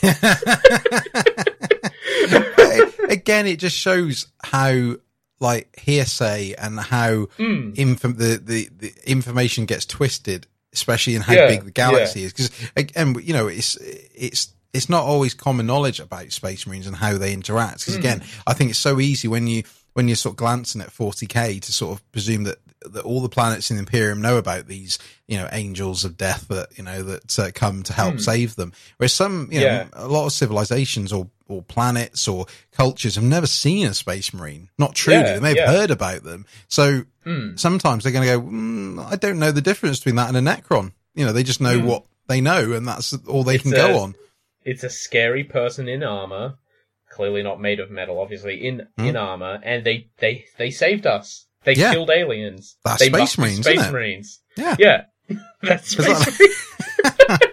Well, clearly that one had psychic powers, because he hit one orc, and then all the other orcs exploded. Yeah. Certainly psychic powers, not the fact that Trazyn's staff has a special ability where it hits something, analyzes its brainwaves, and then explodes the head of anything carrying the same brainwaves. I can see why they get confused. Yeah. It's so good. This comes back so later. Clever. There's a statue. There's a stained glass window in a church dedicated to him. It's great. Yeah. Oh, yeah. Well, I can't wait to talk about that. It's cool. It's some cool fight scenes. You've got a Gargant getting involved as well, but it basically blows Trazyn apart at this point. And it's some really, really cool scenes at this point. They're I like the way they tip the Gargant over. That's a really cool scene as well. And as it floats down into the water. And then we see the point where Orikan actually sort of travels to the orc ship in his sort of basically his light form to, because he wants to see what the chaos that's going on, because he's basically unleashed a weapon that's making them go crazy on their ship basically, and he's looking for the dock basically. And I love when you only like the dock, the Pain Boy's only in it briefly, but I love the fact that when like he's there quizzing one of the orcs, like, where can I find him? And then like he sort of sighs to himself, because obviously he says, well, he's in the infirmary, and he's like, Orikan's like, shit. Yeah, of course he is. He's a pain boy. Of course that's where he's going to be. He's not going to be on the bridge. Lab. Yeah. And when they get to him, or when Orikan gets to him, isn't his head is on a bigger orc basically? Yeah, he's got this tiny like regular sized orc head on a war boss's body. So like imagine Gazkul with like an orc boy's head. Yeah. Like, it's effectively what it is. Like, he's clearly come to power by just transplanting his head onto someone way stronger than him. Yeah. And it works, because orcs. And meanwhile, Trazyn is marching underneath Serenade now, marching onwards towards the tomb. And this is one of my favorite small details is, this is all underwater, because they're, like, walking underneath a coral reef. They march for 3 days through these tunnels. There's all these eels and all these nasty things. But partway through, this octopus just decides it likes Trazyn's color, because this octopus is blue, and Trazyn is also blue because he's from the Nihilak dynasty. So this octopus just hangs out on his shoulder for a while. And he's like, oh, that's nice. I like this octopus. And then he puts it in a Tesseract vault. Yeah. and actually talking to the vault, he orders a large one for the Gargant as well. Yeah, an extra large Pokeball. Yeah. We're going to need something a bit big for this one. Oh, man. Oh, dear. And then doesn't Orikan drop an asteroid into the water?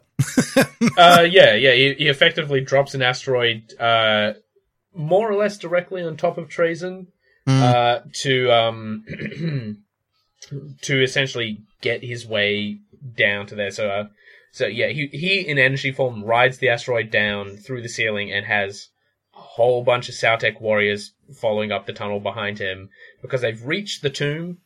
It's a big fancy entrance with the the traditional curse written on it, like, open this and you are damned, etc., etc. It's very Egyptian. And all pretenses aside, they've done what they needed to. They found the tomb. It's time for it to open. Fight. Yeah. Trazyn uses unleash random bullshit. It's very effective. Yeah. Well, he's an overlord. He can do this sort of thing. Yeah. So this is chapter 5. It's the battle for control of who gets to actually open the tomb. Trazyn's forces are outnumbered about 4-1. And so he's like, well, I have to get creative. And then unleashes essentially like I would say a 1,500 point Adeptus Mechanicus army. Yeah. Like there's Skitari, there's Castellans, there's a June Crawler. Yep. There's all this kind of stuff. I love it. It's sort of like, it's basically like Castellan Robot, I choose you. Unleashes his Pokeballs and pops them out. And I love the fact, and this is what I think is the way it's fantastically done, is that he unleashes this AdMech force with the Castellan robots. He unleashes a Jukari force as well. And that conveniently has gills, the homunculi that is a part of it. What I like the way this is written is it's not done very obviously. Like, it's just the fact that they appear, and obviously because they've been, effectively put on ice in these vaults for ages, they are a bit unsure why they're there, but they just get on with fighting. I love that. It's always like, the way it's written is so not like, and then Trazyn unleashed a vault, and then out come the AdMech force. Like, no, it cuts in with like, tech priest so-and-so, looks around and, sees all these Necrons, and doesn't remember being in this situation, but thinks, why not? Yeah. Our enemies are against us, so surely I should be here. I love that. I love the fact there's that sort of amnesia sort of thing going on, but they're like, I'll just get on with it anyway. Yeah, because he's like, oh, I was fighting Drukari in the mountains. I remember that very distinctly. And now I'm underwater fighting Necrons. But that's okay, as long as I don't look to my left. Yeah. I will not look to the left. Because in addition to putting them in Tesseract vaults, for these chosen groups that Trazyn might pull out for combat, he also uses Mind Shackle Scarabs. Yes. So essentially teeny tiny scarabs that get inside your brain, in order to stop them from realizing what's happened. And it's the same with the Homunculus, is like, oh well, I was fighting Adeptus Mechanicus in the mountains, but now I'm underwater and I'm fighting Necrons. Hey, friends who I turned into grotesques and racks and stuff, because you didn't like my work. Do you remember Necrons? Aren't these things pitiful? Yeah. Instead of, as long as I don't look to my right. Yeah. Just carry on. Just carry on. There's like a Castellan robot that's trying to use a flamer underwater. Yeah. The data is like, no, don't. Just use your fists. Yeah. Oh, it's so good. Love it. Absolutely love it. It's so chaotic and in such a good way as well. And there's a cool bit where Orikan makes like the tech priest or such, shoot himself. But he's starting to lose his powers as well, because basically the cosmos above is moving, so Orikan's powers are sort of waning at this point as well, which obviously isn't helping things. And he basically uses an algorithm to with the Mysterios to basically open the Eternity Gate. But the Praetorians arrive, and along with Executioner Phileas, I think is their name. Yeah, because it's a crime. It's a crime to order your Necron warriors to kill other Necron warriors, because you are all property of the Silent King. Like, you're not murdering anyone, but you are damaging company property effectively. Yeah. And especially down here, where resurrection protocols can't be used and it's too inefficient to carry everyone out. It comes out to, you've destroyed however many thousand Necron warriors, however many hundreds of immortals, etc., etc. No, take them in, book them, cook them, and, the gate just closes in front of them before then. They're both like, ugh! No! So close! And that's the end of Act 2, is no one gets into the tomb, because you're being absolutely awful people to each other. Yeah. I know we said free reign, but sort your stuff out. Yeah. That's the end of Act 2. That is halfway through the book. This is a monstrous book. Oh my god. Yeah. It is. It's not exceptionally long. It's sort of an average to maybe a bit longer length. It's just there's so much in it. It's a very compacted, there's a lot. So much happens. Yeah. It's similar to when we spoke about Avenging Sun, the Dawn of Fire sort of novel, which was a lot bigger, lengthwise, and that was almost 500 pages, that book. But again, there's a lot to glean from it. Whereas this, again, there's a lot going on, but it massively interconnects with itself, so it's almost like some of these things were mentioned. It's like, you need to remember this for later, because it'll be relevant. So we're halfway through. So we're going to take a break now, I think. Yes, I think so. Drink break, conserve our voices, and when we return, more Necron tomfoolery. Back soon. Ooh.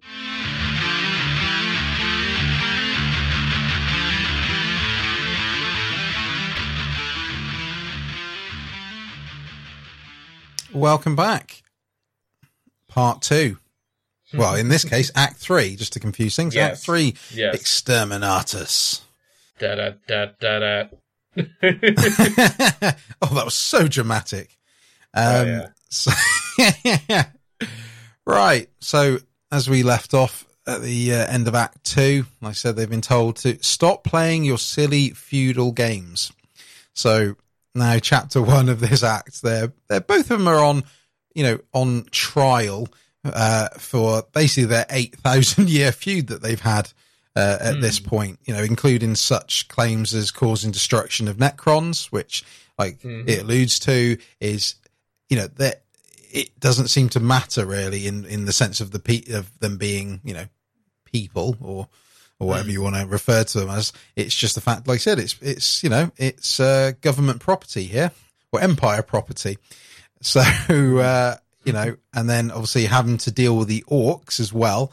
Because didn't it make a reference here that that there was a sort of a warp sort of situation that happens, you know, a few years after the original trial that they refer to. Yeah. So essentially, Orikan's messing around with the timelines does have effects on reality. Mostly, it thins the fabric of reality. And so what happened was 60 years after the initial trial, there was a demonic invasion on the world of the Awakened Council.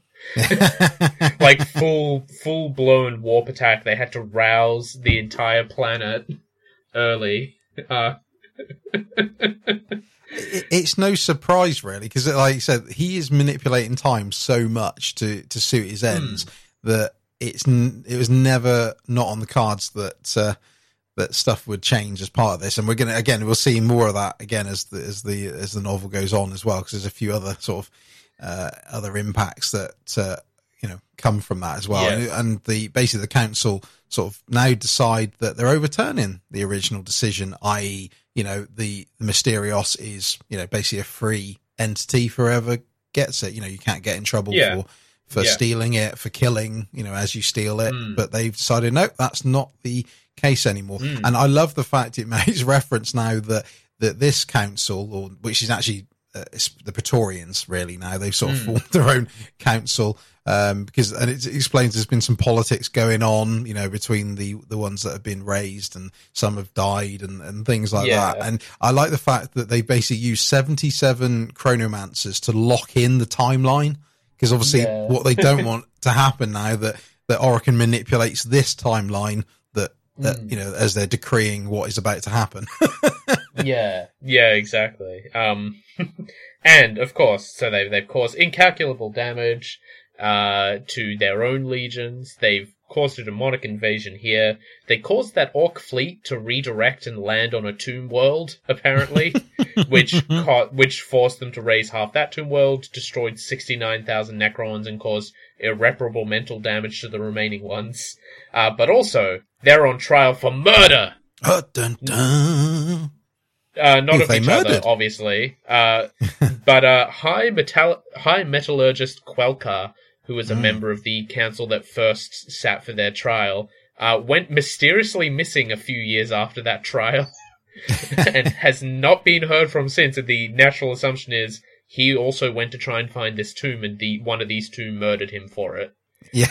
Of course, they're very confused by this. Neither of them have seen him, but that's the lead that the council has, is you were the two looking for it. He went missing looking for it too. Yeah. One of you did something. Yeah. I mean, they do make the counterpoint that obviously the way their feud goes, they would generally, if one of them had murdered him, they would have blamed it on the other. So, you know, which is a valid point. They're that petty that they would do that. And they're both looking quite gormless, really, about this situation. Like, we literally know nothing about this. We don't know what you're talking about. And like, you know, Orikan saying he was an idiot anyway. He always got himself in situations above himself and all that. So, you know, he's a fool. He probably deserved to die. Yes. And you know, there's not a ton of actual evidence. So they're willing to like, overlook that. But there is another problem, which is the world of Serenade is now going to be destroyed. Yes. It is. That leads us to chapter 2. Now, to be clear, the Necrons could destroy it just to stop this feud. But that's not what's going to happen. Now, see, the problem is, because they drove off the orcs, the fleet that the Imperium sends to fight off the orcs will, instead of expending all its resources fighting the orcs, will find the orcs really weakened.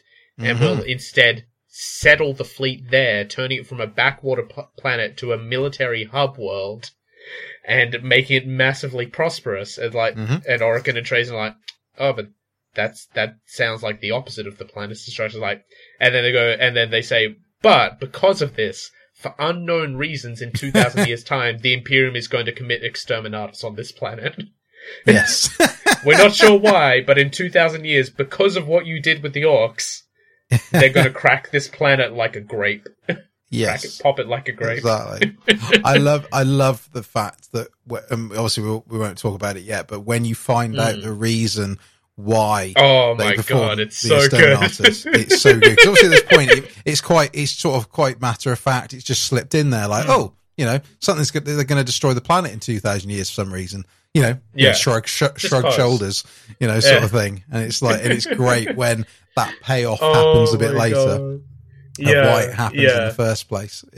And obviously, the concern is that will obviously, if they destroy the planet, they're going to destroy the tomb potentially as well. Oh yeah, like a basic exterminatus where you just kind of lightly firebomb the surface and poison the population. That's no problem, but a proper exterminatus involves lancing the planet's core to cause it to explode. Yep. Like, there are levels here, and the level they have foreseen is the planet is no longer existing. Yeah. Exactly. This world does not exist. So, in order to avert this future, we get the best twist in this book. Yeah. Where they decide to, basically, they punish them by, they get to do their business for about 1,500 years or something. Like, go do your business. Call off for 1,500 years. You know, and what would be, you know, when you've got two feuding, you know, Necrons that absolutely hate each other's, you know, metal guts. Yes. What's the worst thing that you could do to them? Let's make them team up with each other. Mandatory Necron community service together. Exactly. You cool off for 1,500 years. You're not allowed to think about this box or this tomb. And at the end of that, the next 500 years, you have to spend 50% of your time together working towards opening this tomb for us. Yeah. No. and they're being babysat by the executioner as well. Yes. She's going to be checking in on them, making sure that they're playing safe. Yes, no getting out of it, no starting genocidal wars against each other, nothing like that. You gotta do your dues, and if you don't comply, you will be executed. Yeah. also as a Triarch Praetorian, Executioner Filius has the ability to just turn off someone's resurrection protocols. Exactly. So if they step out of the line, it's not going to go well. So then we skip all that cooling off period. Those 1,500 years. Fly by, we don't need them. Yeah. Instead, we skip forward to chapter 3, 500 years before the opening of the tomb again. Trazyn and Orikan are hanging out in a cafe, watching everyone have coffee. Not exactly a scene I thought I would see coming, to be honest. Yeah, me neither. It's pretty good, though. Because they're using illusion emitters, basically, to obviously, you know, hide the fact that they're actually Necrons, obviously. And it's great because they're basically doing one of my favourite hobbies in real life, which is people watching. Yes. I love people watching when you're sort of having a coffee somewhere. Obviously, I know that's difficult these days, but, you know, it's great. They're watching, you know, the various servers. They're looking at the menus. They have a conversation about bean water, which is effectively coffee. Because obviously, you know, because what's nice about these interactions, and we'll see a few more of these, where Trazyn, because he is a connoisseur of civilization, effectively, he likes talking about history because obviously it's part of what he does. He he finds other races fascinating, even if they're literally, you know, sort of below him. And obviously Orikan is very much the opposite. He has no care for these sort of things. It's irrelevant. It's waste of his brain power, basically. And so, they have a discussion about bean water, which is great. Well, I think Trazyn basically explains what coffee is effectively, and why do I need to hang around watching these insects drink bean water, you know, and things like disgusting. Exactly. And and then you're seeing other tourists and musicians, and effectively, it's actually especially for a 40k scene, it's quite nice in a way, like, just having a coffee, tourists, there's guided tours over there. This is Tourism Planet, effectively, at this point. Yeah. It's become very popular. There's some musing on music. You know, the transformation into Necrons robbed the Necron tier of music. They have, like, chanting and stuff, but it's not the same, you know. All kinds of history. There's musing on cultural differences. Orikan argues that Necrons have better history and culture And Trazyn's like, I mean, I guess, but it hasn't changed in 65 million years. Yeah. Whereas this planet's culture is entirely unique, and it's only, for the humans at least, like 5,000 years old. Yeah. Yeah. Exactly. Yeah. That's really good. But, yeah, and then they're going to go see the gate and see if they can find their way through. And so they have to go to church, at which point we get to see the big stained glass window depicting Trazyn's victories. Yeah. And we learned that there was actually a statue for a while until the Inquisition decided to remove it. And it turns out that was not the Inquisition. Trazyn took it because it was a statue of him, so it's not really stealing. Yeah.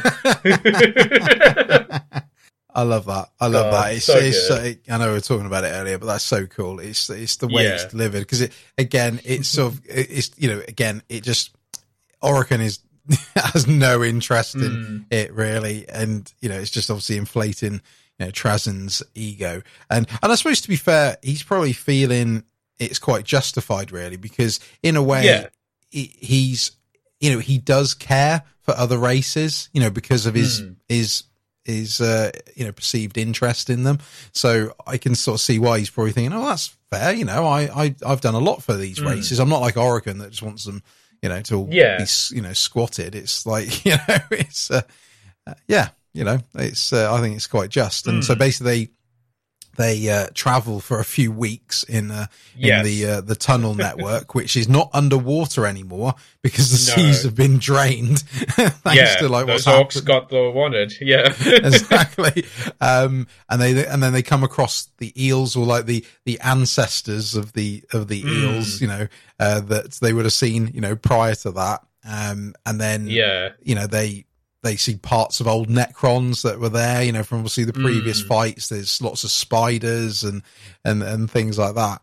And then basically Orikan is sort of set up for what is going to be a 30-year ritual to try and, and which actually is quite important actually, because it makes a point that Trazyn is actually, you sort of see actually for probably the first time, he's actually quite intimidated, I should say, by Orikan's power at this point. Because again, they've been, Trazyn is mystical, he's sort of, okay, he gets angry when you muck up his exhibitions, but he's a powerful overlord, so he's quite confident in what he does. And this is actually the first time you sort of see that slip slightly, where, he's sort of, a bit concerned by what actually Orikan can do when he puts his mind to it, and goes into his energy form and that,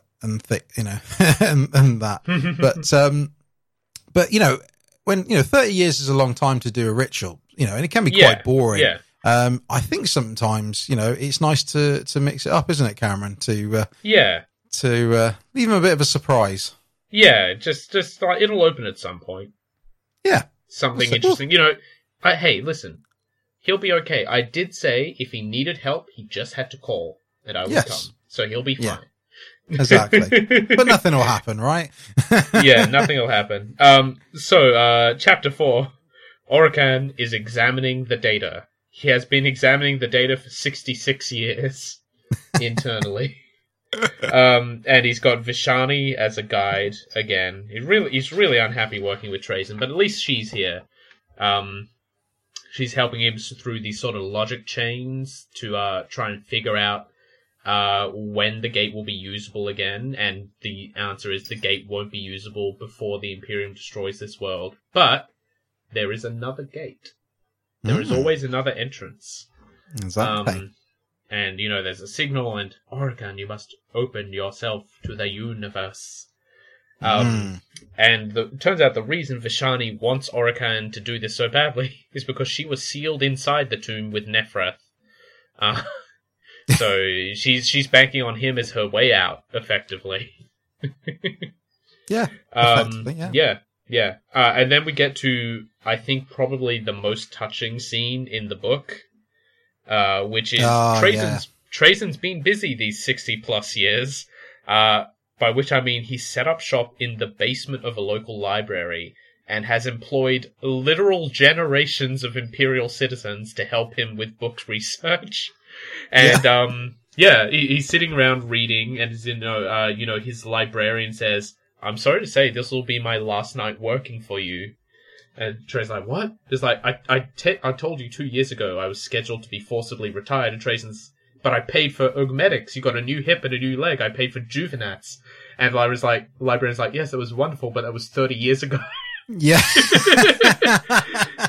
I'm really, really old, and also I'm being forcibly retired because as long as I'm around, the juniors don't get to move up in the ranks. Yeah, exactly. Yeah. Again, it's one of those sort of scenes that comes slightly out of left field, really. You're not really expecting this sort of thing to happen. It makes sense, really, because obviously, again, Trazyn is, does have a liking towards humans, and obviously sees that they can be of use to him, and obviously he's got time to spare whilst Orikan is doing his ritual, so it makes sense to do that. And it is it's a very touching scene, because I think he's got his nephew lined up to sort of take over. He's with things. He's obviously this human librarian is has mind scarabs, obviously, to put him in that situation before, but I think but he also makes reference he wants to sort of be basically reunited with his dead wife, because obviously which is quite sad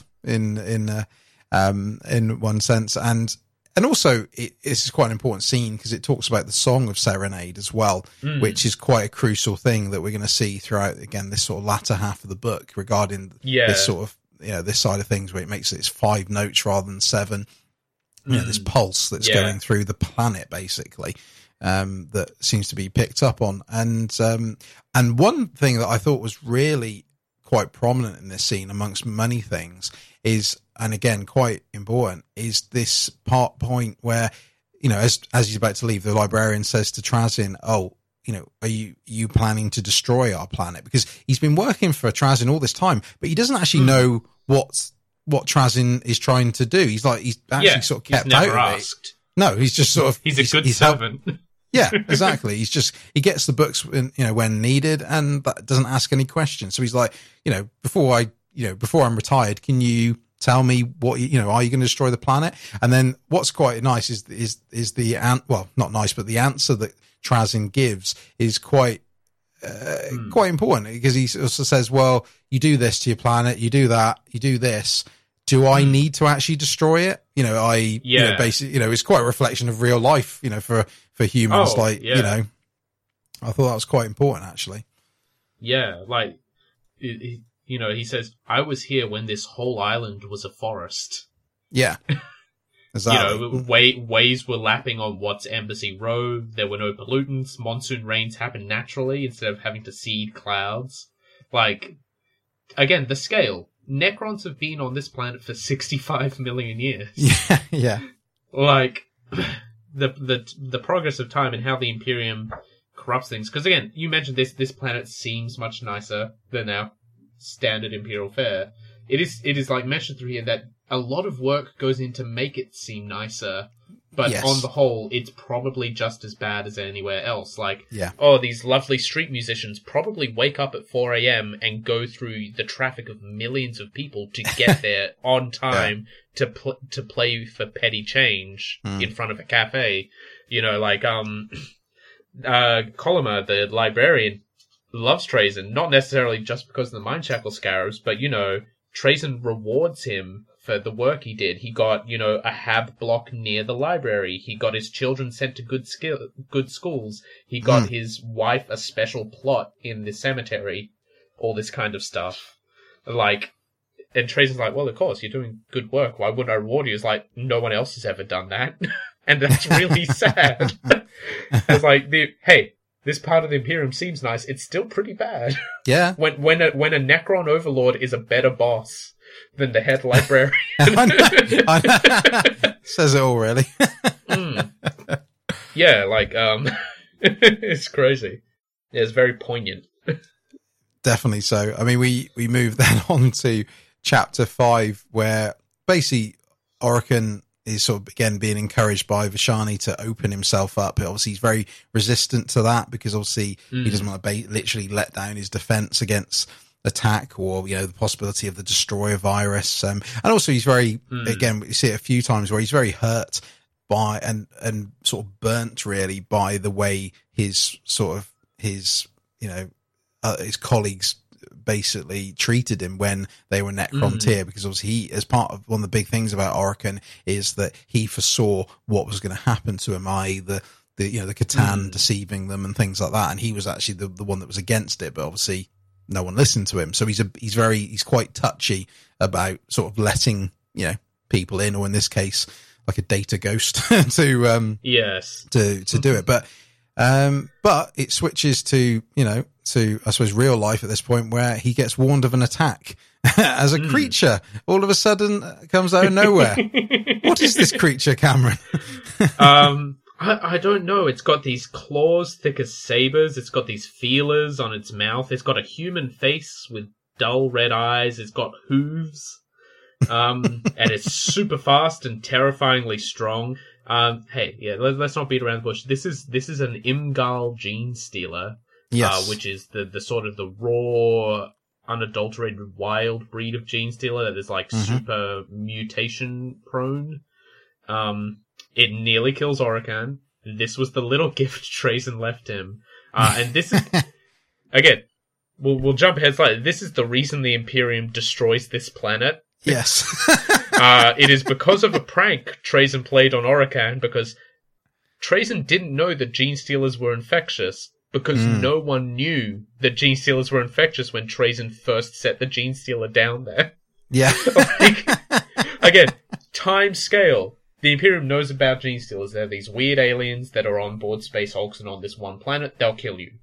And Trazyn's like, oh, cool. It's a dangerous alien. I'll keep one around just in case. Oh, I'll play a funny prank. One of them won't kill Orikan. And then, a few hundred years later, the Imperium goes, gene stealers can infect people and start cults. Yeah. And Trazyn obviously hasn't caught up on that news. I love it. It's such I won't say innocent prank, because there's nothing innocent about it. Stealer, but it's comparatively innocent. It's great. Yeah, like Trazyn's like, oh, he'll get spooked, but it won't kill him. Orikan's really strong. It's a single alien. How bad could it be for the planet? Oh god.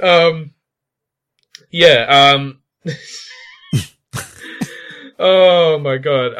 And so Orikan manages to drive it off after ripping one of the gene stealer's arms off. And just flees off through the tunnels, and it'll never come up again. No, not at all.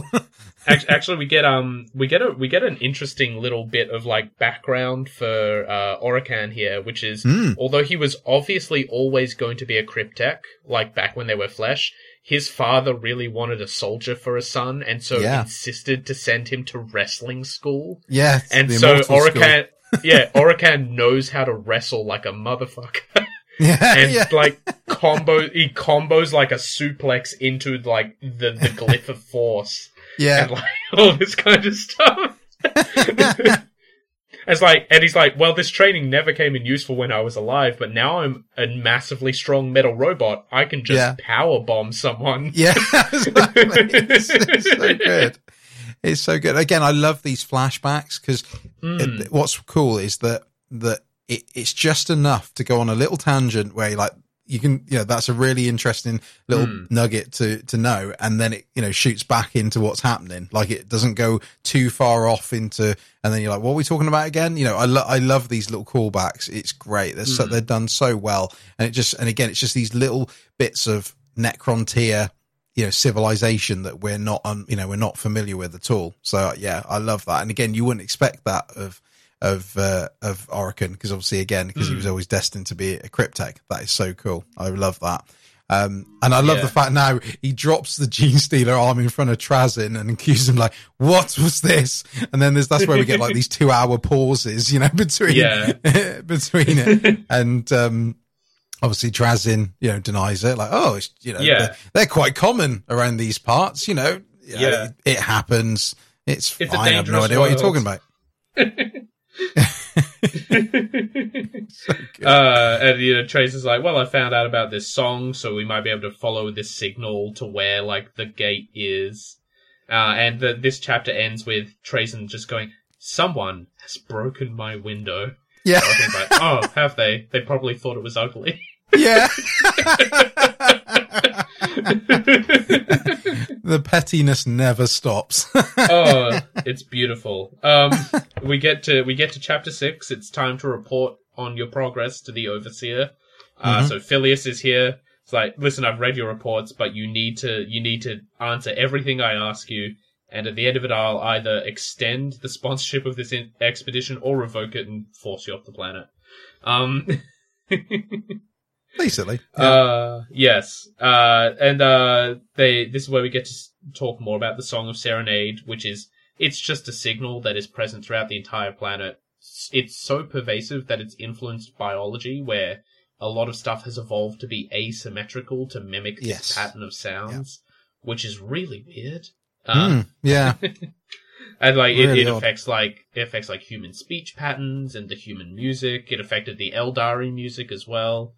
Because it's so it's actually one of those things where it's so prominent to the rest of this sort of story that it's one of those. Because I must admit, when I was sort of reading about the signal, I couldn't sort of quite piece it together, like mentally. Like I was like you, I was like, well, this is quite odd, actually. I mean, it's cool, but I couldn't sort of, visualize it in a manner of speaking, like how this is actually, how it's working and things like that. So I thought it was quite a cool thing to introduce, I think. Yes. Yeah.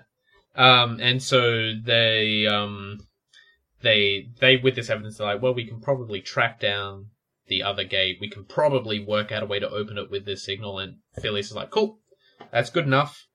You can keep going as long as within the year you go to the gate to try and figure out where it is and like how to open it. And then we get over to Orikan, divining with Vishani again, and she's like, listen, follow the signal. Don't listen to it. It's too dangerous. You can't try and figure out what it says. No matter what you do, don't try and decipher this signal. It's super dangerous. It's super bad.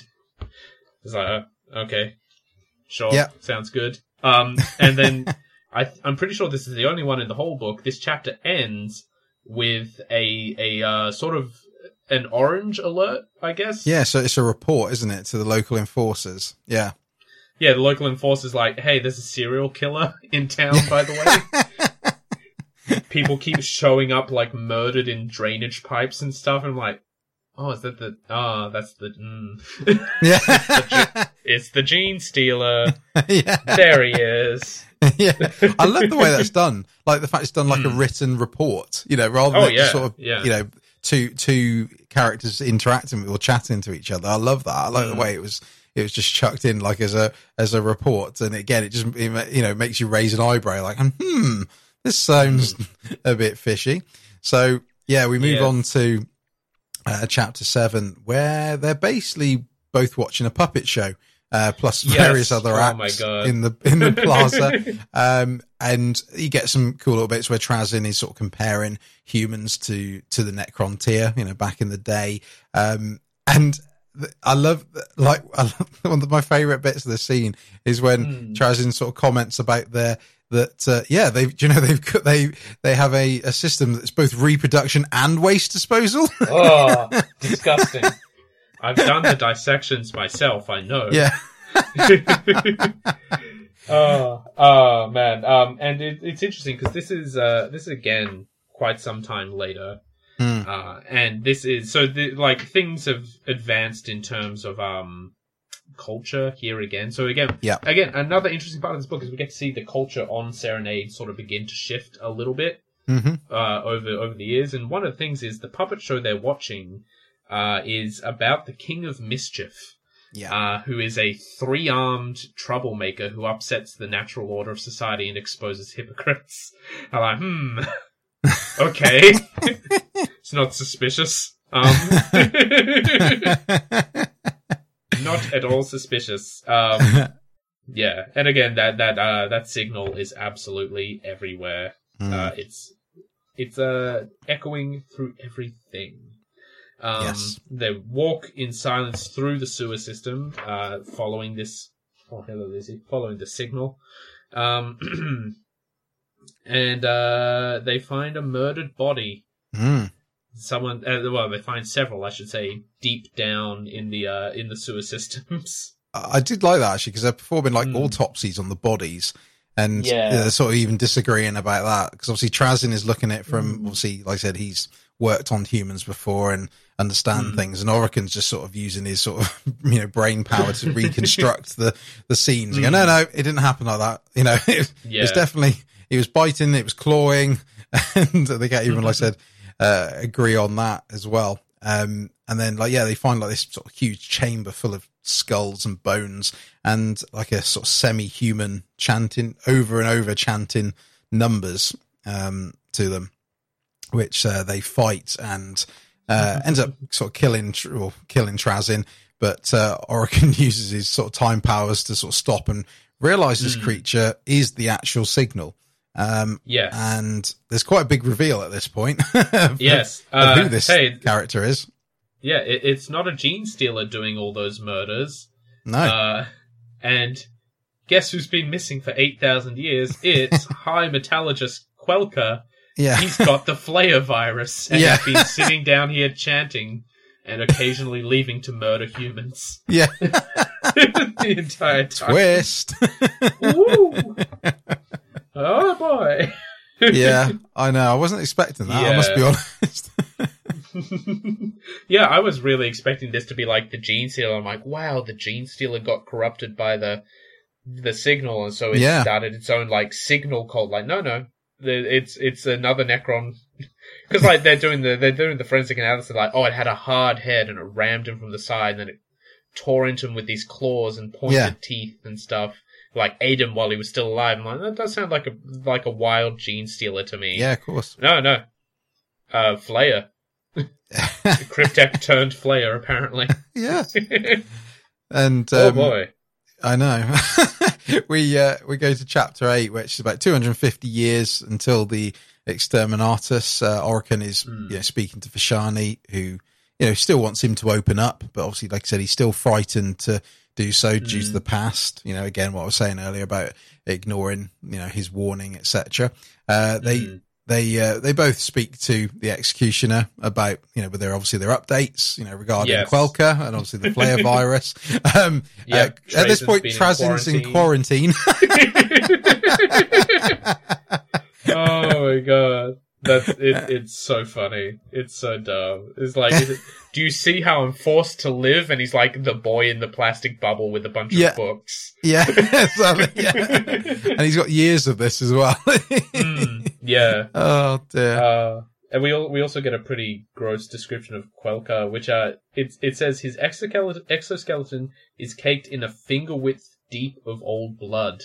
So like about an inch's worth of caked dried blood all over every single part of him. Like, oh, yeah. Okay, yeah, that's pretty nasty. Yeah. And like he's like mimicking and all these kind of creepy things. Yeah, it's cool. I think I love that scene, and we sort of find out that Quelker is basically trying to find like the effectively like a book code, where you have like first line, second word, letter. He's murder crazed, but he thinks of nothing but books. Yes. Like they do a brain scan on him, like, wow, for someone infected with the Flayer virus, he's super mentally active, and Trazyn's like, he's thinking about books. Yeah, like, it's like, because the Executioner's like, books? Why is he thinking about books? Oh, yeah, and so we get the idea that this code, the Song of Serenade, is, like you said, pointing out to page whatever, line whatever, word whatever, to try and spell out a message in the signal. Yeah. Oh man. There's a bit now as well. There's a bit where, again, I can't remember the context, but obviously because they're spending a bit more time with each other, Trazyn and Orikan, they're sort of, I don't say they're friends now, but there's a bit where they effectively do the Necron version of flipping each other off, like middle fingers to each other, but they do it in quite an amusing way, because obviously they're like, it obviously describes it in a, such an offensive, gesture to the other, and the other one returns it, and they sort of grin at each other as well as they do it. They're almost like teenagers, like it's like two siblings, where they're getting told off by mum, and they're sort of like middle finger in each, to each other.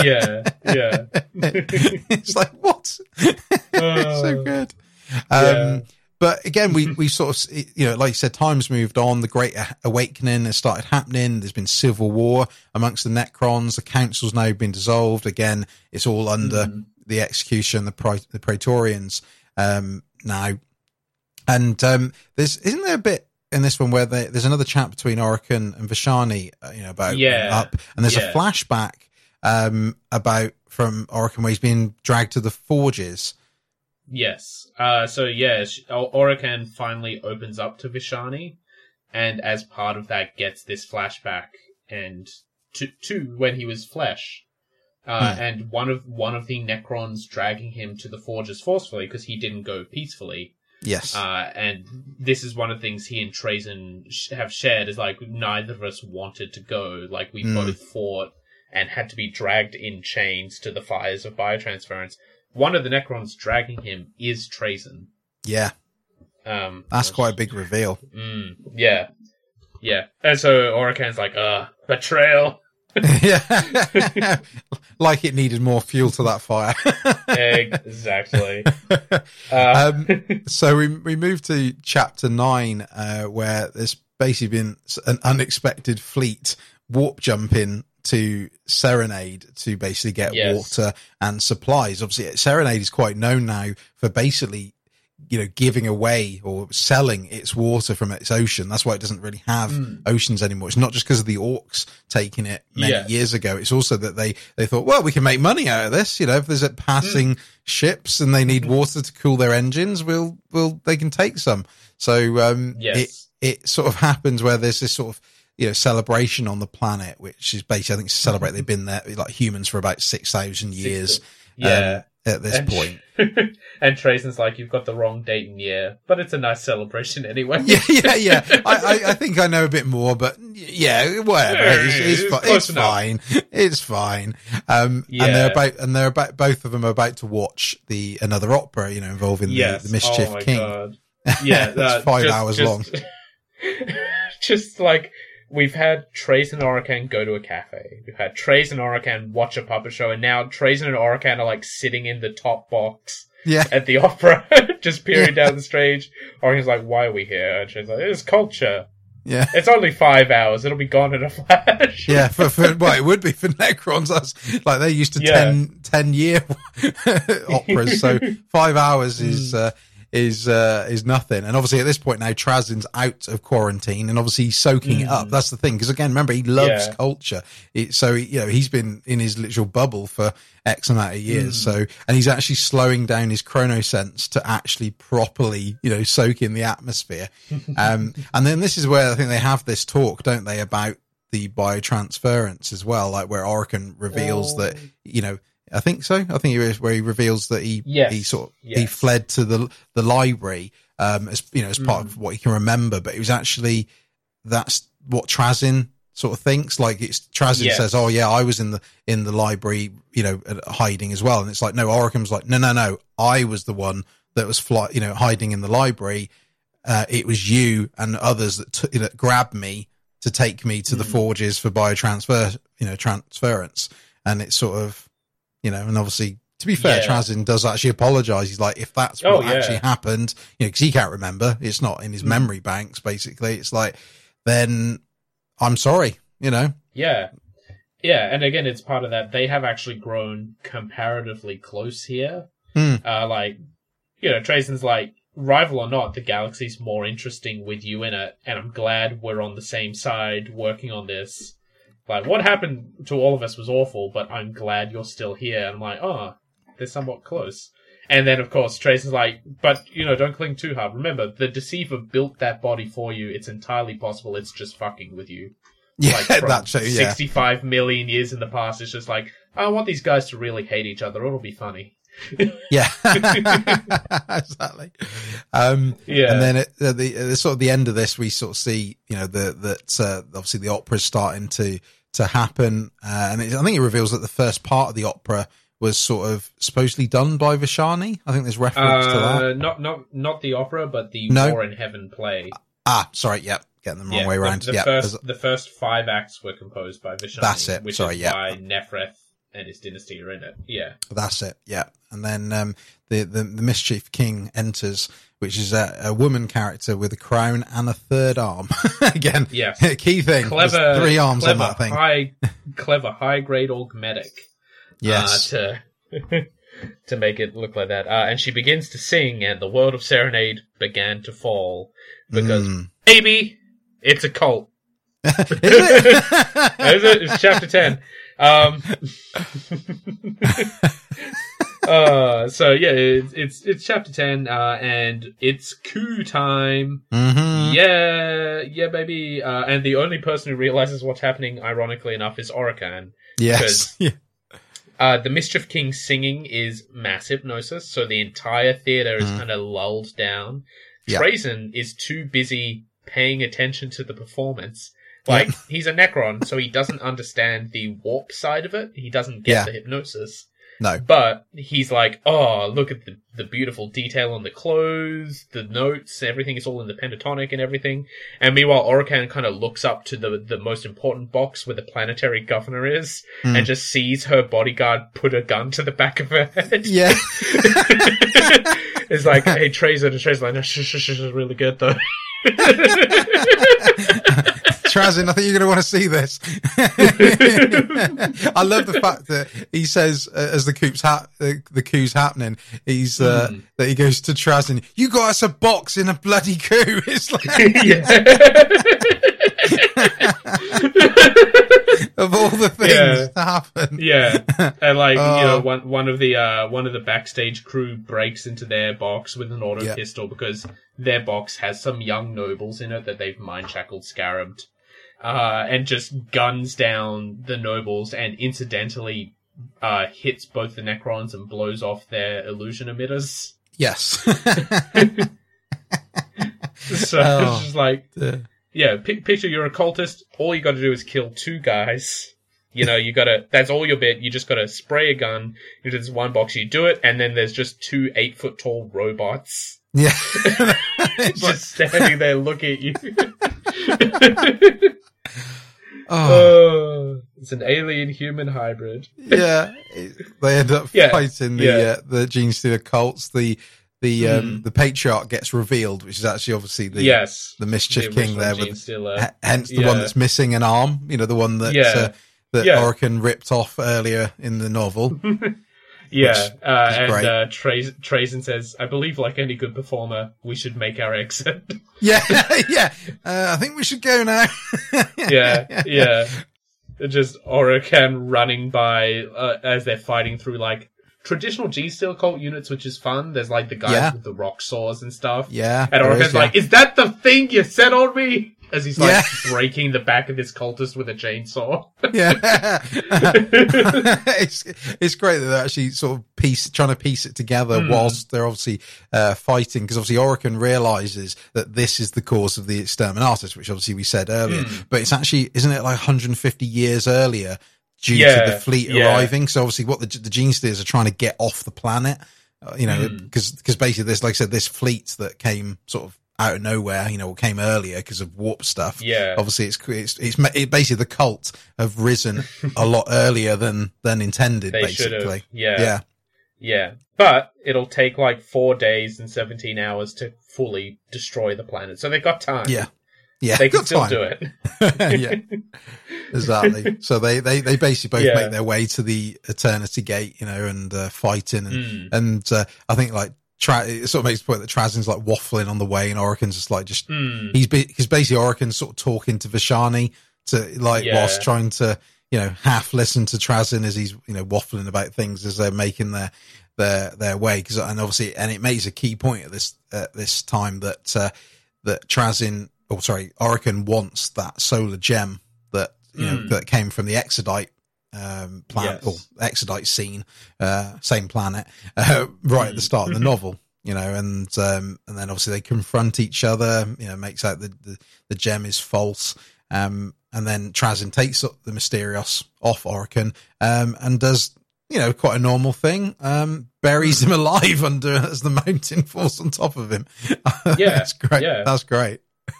Yeah, and Orikan got to hear a sound no mortal being has lived to describe, which is he got to hear the sound of a planet being killed. Yeah, that sounds epic. And interestingly enough, like way back when, literally hundreds of years earlier, when they were first plotting out this tunnel, Trazyn had been putting these data relay spikes in the wall so they didn't get lost, and now Trazyn is using that to escape by essentially speed slingshotting his consciousness up through the tunnels. Yep. Over to his surrogate on the ship he left here during the Orc invasion, because he left one of his ships in orbit with Orikan to help fight the fleet, and then said, "Oh, but just help for a little bit, then go round behind that moon and park it and say you're fighting." And it's been parked there for thousands of years. Yeah. So clever. And so gets off on that, and then we get a big space battle, because Trazyn's goal at this moment is to prevent a total exterminatus. It's already a partial one. That's fine. He can deal with every living thing being killed as long as the planet isn't damaged too badly, which would damage the tomb. And so you get this off-screen big massive space battle where Trazyn with one ship beats off an Imperial fleet. Yeah. Yeah, I know.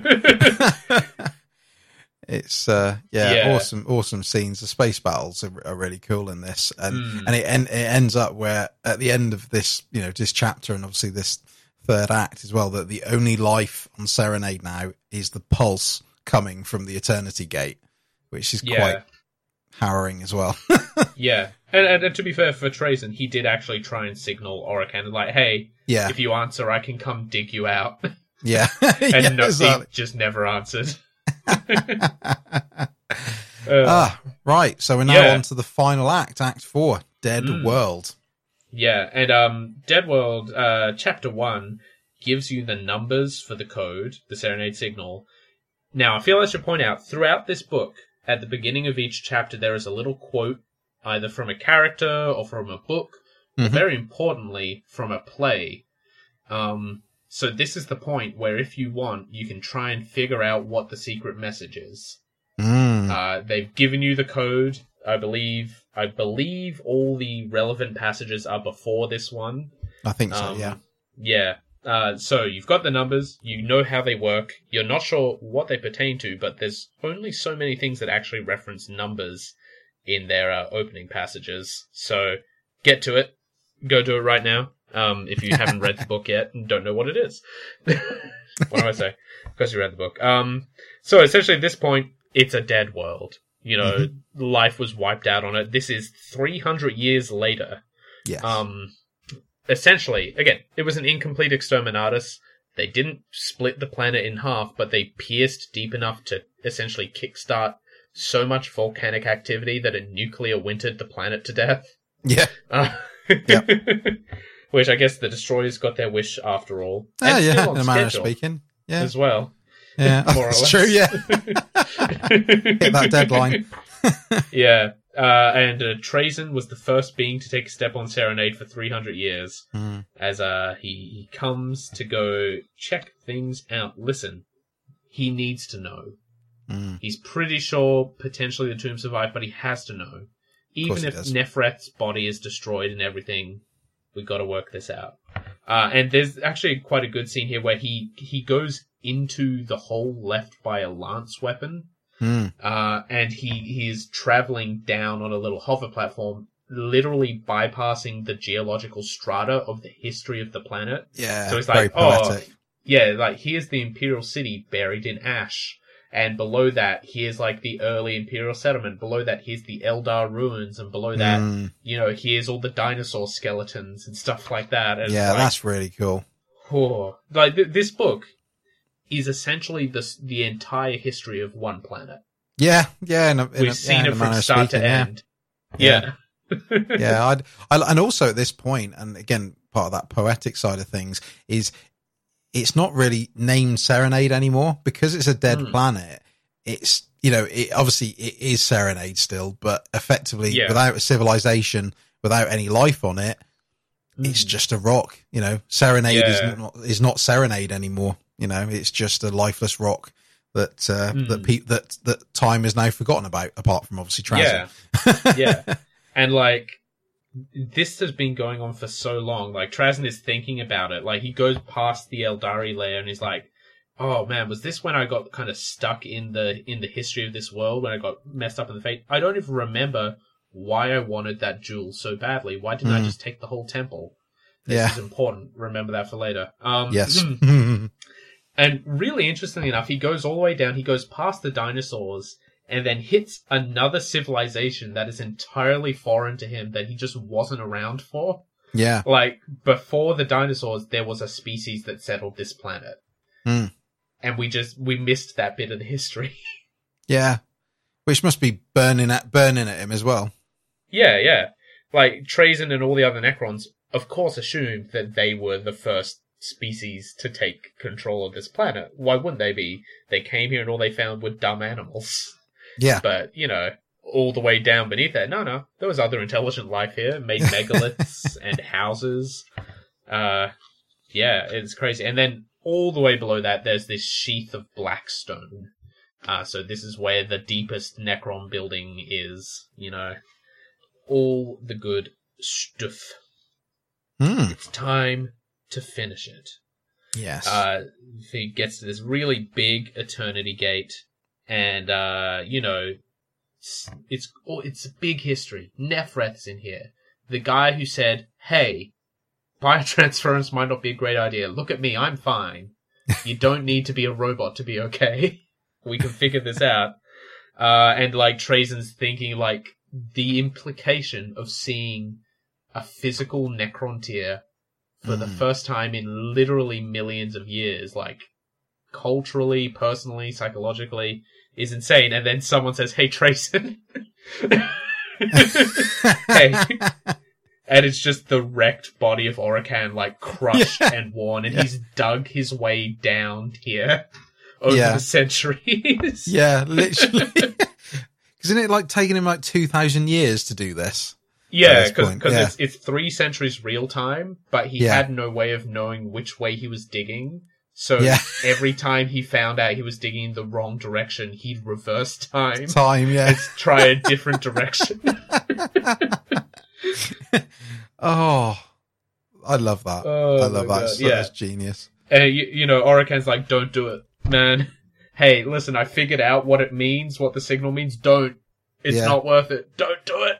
And he's even saying to him, like, "No, look, I'll say you won. Honestly, just don't open it. It's just not worth it." But Trazyn does anyway. Trazyn opens that sucker up. That's it. Yeah, and really interestingly enough, there is life within. Because when they opened the tomb the very first time in the tunnel underwater, a whole bunch of seawater flowed in there.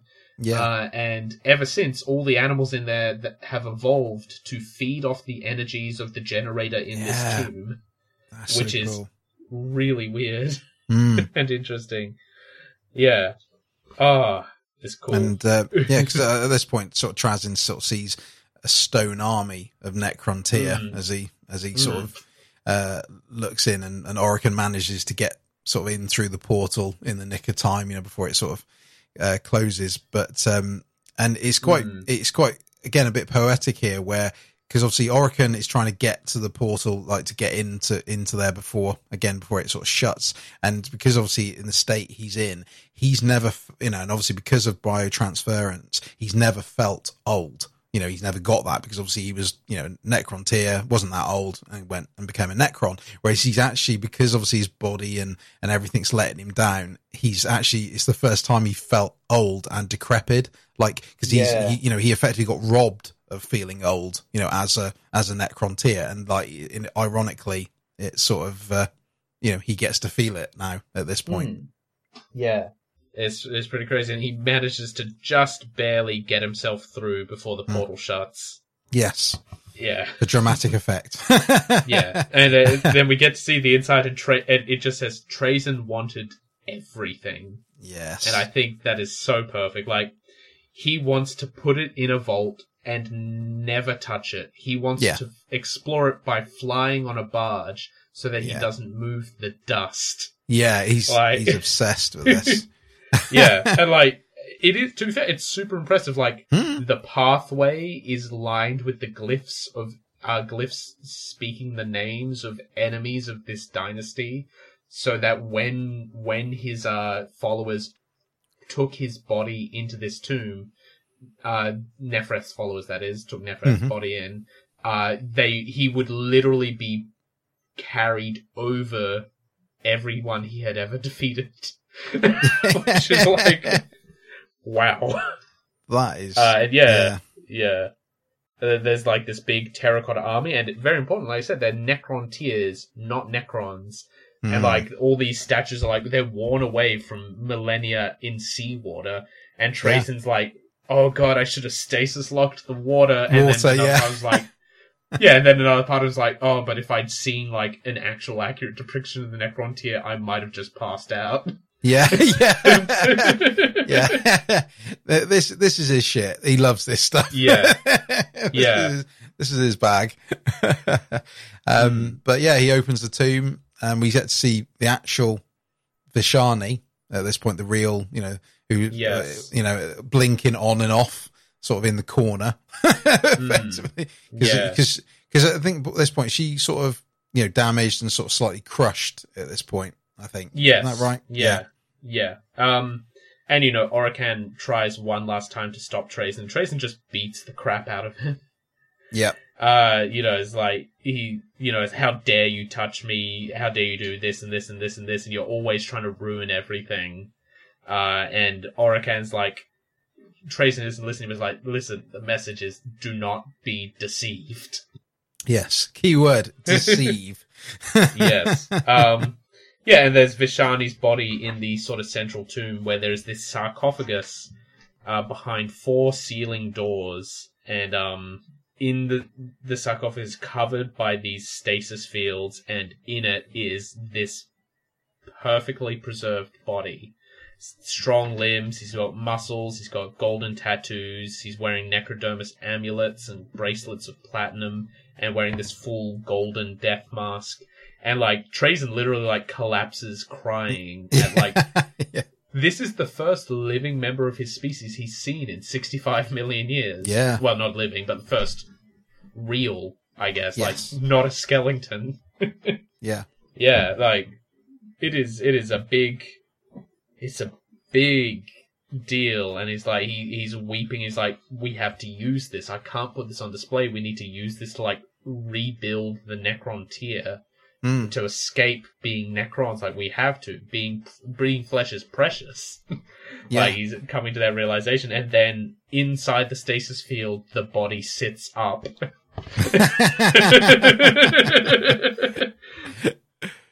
It's funny actually. Just before we get onto that, it's quite funny where you sort of mention about obviously using this body of Nephreth to obviously resurrect the Necrontyr. It's funny because both of them want the same thing, but in different directions. They're both stuck as Necrons in these sort of immortal bodies, but effectively Trazyn wants to go back in a way being to be Necrontyr, to be flesh again. Whereas Orikan is pushing in the other direction, where he doesn't want to be really in a Necron anymore, but he wants to be like an energy type being. So they're both wanting the same thing, but in completely different directions. Yes. Which is quite and for Orikan, like one of the reasons he wants to find this is to destroy the body so they can't mimic the genome or anything again, but also Nephreth was called Nephreth the Untouched for 2 reasons. I don't think we touched on this. One is his body was untouched by the terrible cancers that blighted all Necrons, and 2, he's called Untouched because he had no battle scars. Because when he fought, he projected his soul onto the battlefield through technology and personal focus, and became essentially an astral being, much like Orikan has started doing. And so he's like, oh, this is the path forward to teach everyone this. So find this body and any clues left behind. But hey, it's not Nephreth because Trazyn the Infinite, Overlord of Solenness, Master of the Prismatic Galleries, a being who had known death 1,000 times and captured the most wild and terrifying things in the galaxy, began to scream. Because it's the Deceiver. Yes. Keyword. Yeah, that's it. Or at least a shard of the Deceiver as well. Oh, it's like, I think the word they use that best is it's a rogue amalgamation. Yes. Because technically speaking, this is several shards locked together to form one superpowered Catan shard effectively. Yeah. Super shard of the Deceiver. Yeah. And the Deceiver's like, hey, I guess I should be thankful, but it did take you a really long time to get here. Child Trazyn, because that's how he refers to him as well. Child Trazyn and Child Orikan.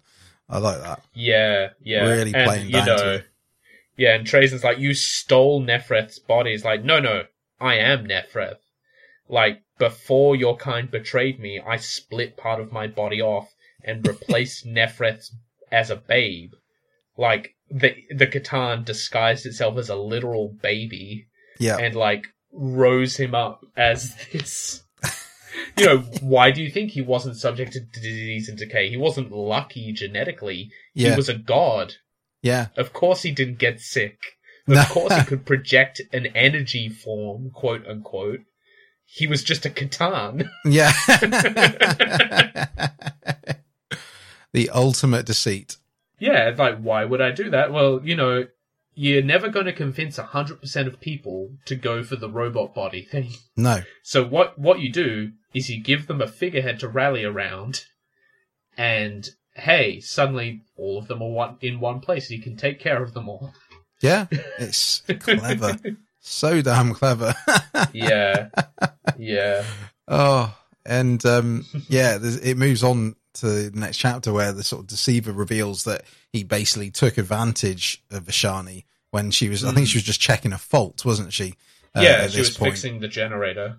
That's it. And then in turn, used her to basically manipulate Trazyn and Orikan to find him, which, again, makes sense.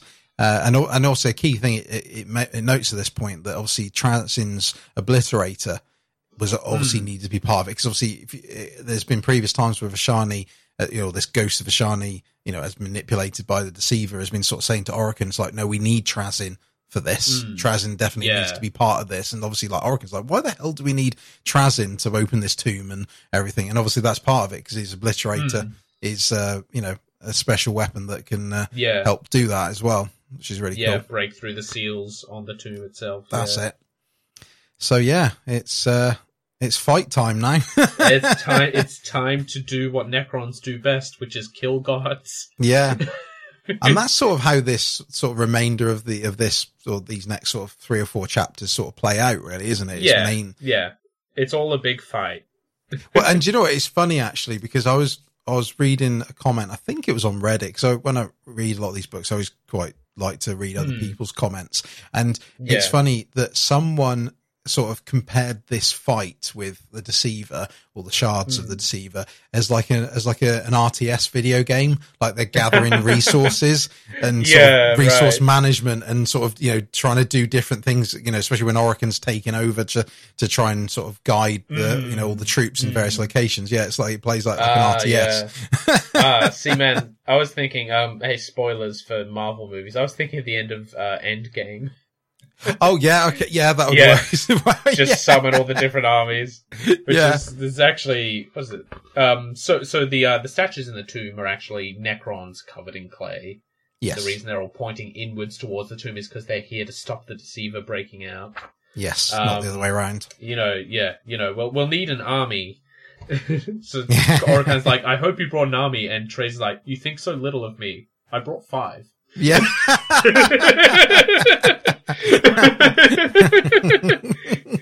And it is essentially just it's a very cool fight, but it's essentially just a very big fight.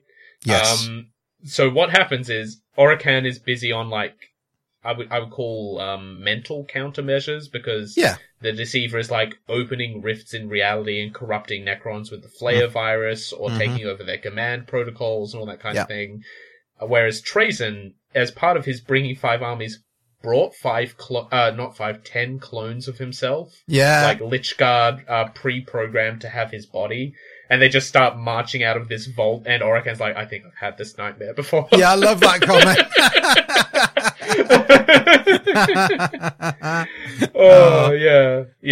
But yeah, so Trazyn, as an overlord, is in charge of, like, the actual logistics of fight here, fight there.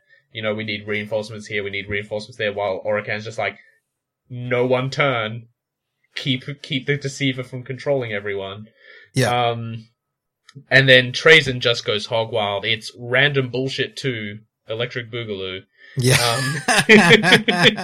He throws out the maritime infantry forces from Serenade. Apparently a few regiments managed to get off planet during the Exterminatus, and then Trazyn just went back and sort of hoovered them all up in the intervening centuries. Yeah. So he's got his own little private guard army, which he brings out. And then, you know, he's fighting some shards, because the shard splits itself up to better cover the ground and stuff. So he's fighting a couple of these lesser Catan shards on his own. He's like, oh, this isn't going to do. What do I have that can fight really well in melee? Oh, I've got a pocket full of gene stealers. Yeah. I love that image that it shows as well, where they literally like smother the shard, and then the shard, because they damage it so much that obviously because it's literally, you know, energy in there as well. It literally explodes, and you got these gene stealers flying everywhere. Yeah, it's so good. He pulls out some gene stealer aberrants. Along with their medical, I forget the name of the unit, but the guy with the cattle prod leader, to fight it. He also pulls out a whole bunch of orc storm boys. Yeah. Who are really happy because they were in the middle of fighting a bunch of Necrons in space. And now they're in a cave and they're fighting a bunch of Necrons. And the boys are really enthusiastic of these storm boys. But this is Chekhov's hunter-killer missile. Because the Stormboy leader uses a hunter-killer missile as a jetpack. And it's like, you know, Orikan's like, well, Trazyn, they're effective at bogging it down, but I don't think they can do much damage. Trazyn goes, yes, but note the long white missile on the leader's back. Yeah. At which point he just rams headfirst into the Deceiver and explodes. Yeah. And this is where it's great, because I love the fact that we're now seeing the sort of the fruits of what's been happening over this novel, where obviously he's been, you know, capturing these armies or little forces, and now lets them loose all at the same time, basically, just to fight on his behalf. So, like I said, we have the Storm Boys, where we see the Gargant come out as well, and then obviously finally the Exodites as well on their dinosaurs. And the Farseer knew all along. We tried to warn you. But of course you wouldn't listen, that's how it had to be, so now we'll die here for you. And like, wow, okay, Farseer. Yeah. Sure you saw all that. Yeah. Sure. 100%. I don't think you could have predicted this. It seems a little off the cuff, but I'll take it. You got a reputation to maintain. To finish this off, the Deceiver really wanted that gem, that solar gem full of Eldari energies and souls and stuff, right? What better, and that's why he kept asking for it, Vishani kept asking for it, because Vishani was the Deceiver. How are we going to beat a Catan in hand-to-hand combat? No one can do that. They're impossible to beat, unless Orikan eats an entire Infinity Circuit's worth of Eldar and uses their energy to become God. Yeah. It's only for a little while. So Orikan devours essentially this solar gem and goes Super Saiyan times 3. Basically, yeah. Yeah. It's cool, because actually I like the way it's sort of described as well, when he sort of goes into this sort of godhood, or like I said, temporary godhood, because he sort of ends up looking down on the fight, because obviously he literally ascends. Beneath him. And also, he can't remember Trazyn as such at this point. Like, he's even already forgot Trazyn. All he knows is he's hungry for energy. And he sort of, then he effectively like take out like 6 planets. He does some sort of weird warp thing, or warp jump. Yeah, so the Catan is trying to attack him, and so he opens a rift in reality. That's it. To essentially absorb the attack. And the way this works is, he didn't block the attack. He just sent the attack somewhere else. Yeah. And so, like, this rift opens above a solar system and these 6 bolts of energy just fly out and blow up 6 planets. Yeah. And it's the way it's sort of done, like, oh, well. Yeah. Whatever happened to those planets? Yeah. Never mind. Were they inhabited? Who knows? I don't care. I'm God. Yeah.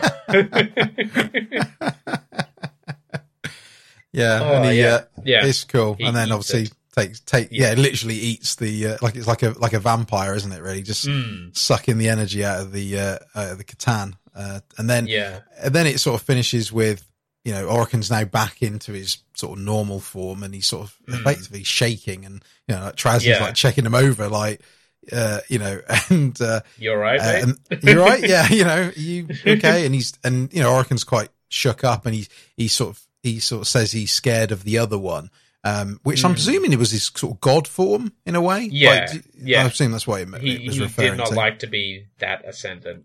Yeah, he wants to ascend beyond these, like, constrictive bodies, but he doesn't want to lose who he is, which is what happens when he does that. All I've written for my note here is the pair set aside their differences. They both go, "Hey, this place is way too dangerous. Yeah, we're gonna lock all these shards up, and then we're gonna seal the door, and we're gonna never tell anyone about this place because no one can ever come here again." Truce. Cool. Yep. Excellent. Yeah. And that's the end of the book. No, it's not. Yeah. Epilogue. Nope. Psych. Trazyn was lying, and he stole a shard of the Deceiver. Yeah. He stole a Catan, and he put it in the middle of his planet, and he is questioning it on how to get inside the Great Rift. Yeah. Because I can only assume he wants to put... Actually, this would be a fun lead-in. Will Trazyn go into the Rift, and in order to complete his War in Heaven gallery, capture Slaanesh in a Tesseract vault and lock it away so that we finally have a matchup for AOS and 40k on why Slaanesh isn't around? That'd be great. That'd be a really cool parallel between the two. Yeah. We don't know, but, like, he's planning to get into the Great Rift. Yeah, because he feeds him a smaller shard, doesn't he? Yeah. He's feeding him little bits. And this is the thing, because he can't remove the shard from here now because it's built into the planet. But to get information out of it, he has to feed it. But feeding it makes it grow stronger. So he's walking that fine line of giving it just enough to keep it sated and willing to answer questions, but without letting it break loose. Yeah. And Orikan knows that Trazyn broke the truce because Trazyn took Vishani's head from the vault as well when he stole that shard. And Orikan stole the head back. Yeah. And is now plotting to destroy Solemnus. Everything's back to how it was. Yeah, that's it. Feud continues. Good old rivalry. I think this is the most satisfying and no progress was made ending that's ever been in a Warhammer book. Yeah. Because, like, you know how it is, like, 2 characters face off, you know that probably neither of them is going to die. But and usually that gets rid of all the drama, but in this one, like, no, that's the point. The point is this is never going to end. Yeah. It's good. Exactly. It should be like this. So good. So good. Yeah, that's the end of the novel. Wow. Oh, what a good book. It really is. I mean, I think we could be here all day sort of saying how good this is. Again, repeating myself, I think that us going through it like we did, it's cool. Obviously, you know, if you feel that you're never going to read this because of, you know, various reasons, then cool, you've got a cool overview of it. But I still sort of say to go and read it, even if you've listened to this, it's so worth it, because we're not doing it justice because we're just you know, chatting about it. You know, you need to see the actual words on the page and how it's described, because you know, it's so much better than we could ever do by talking about it. So don't miss out on that.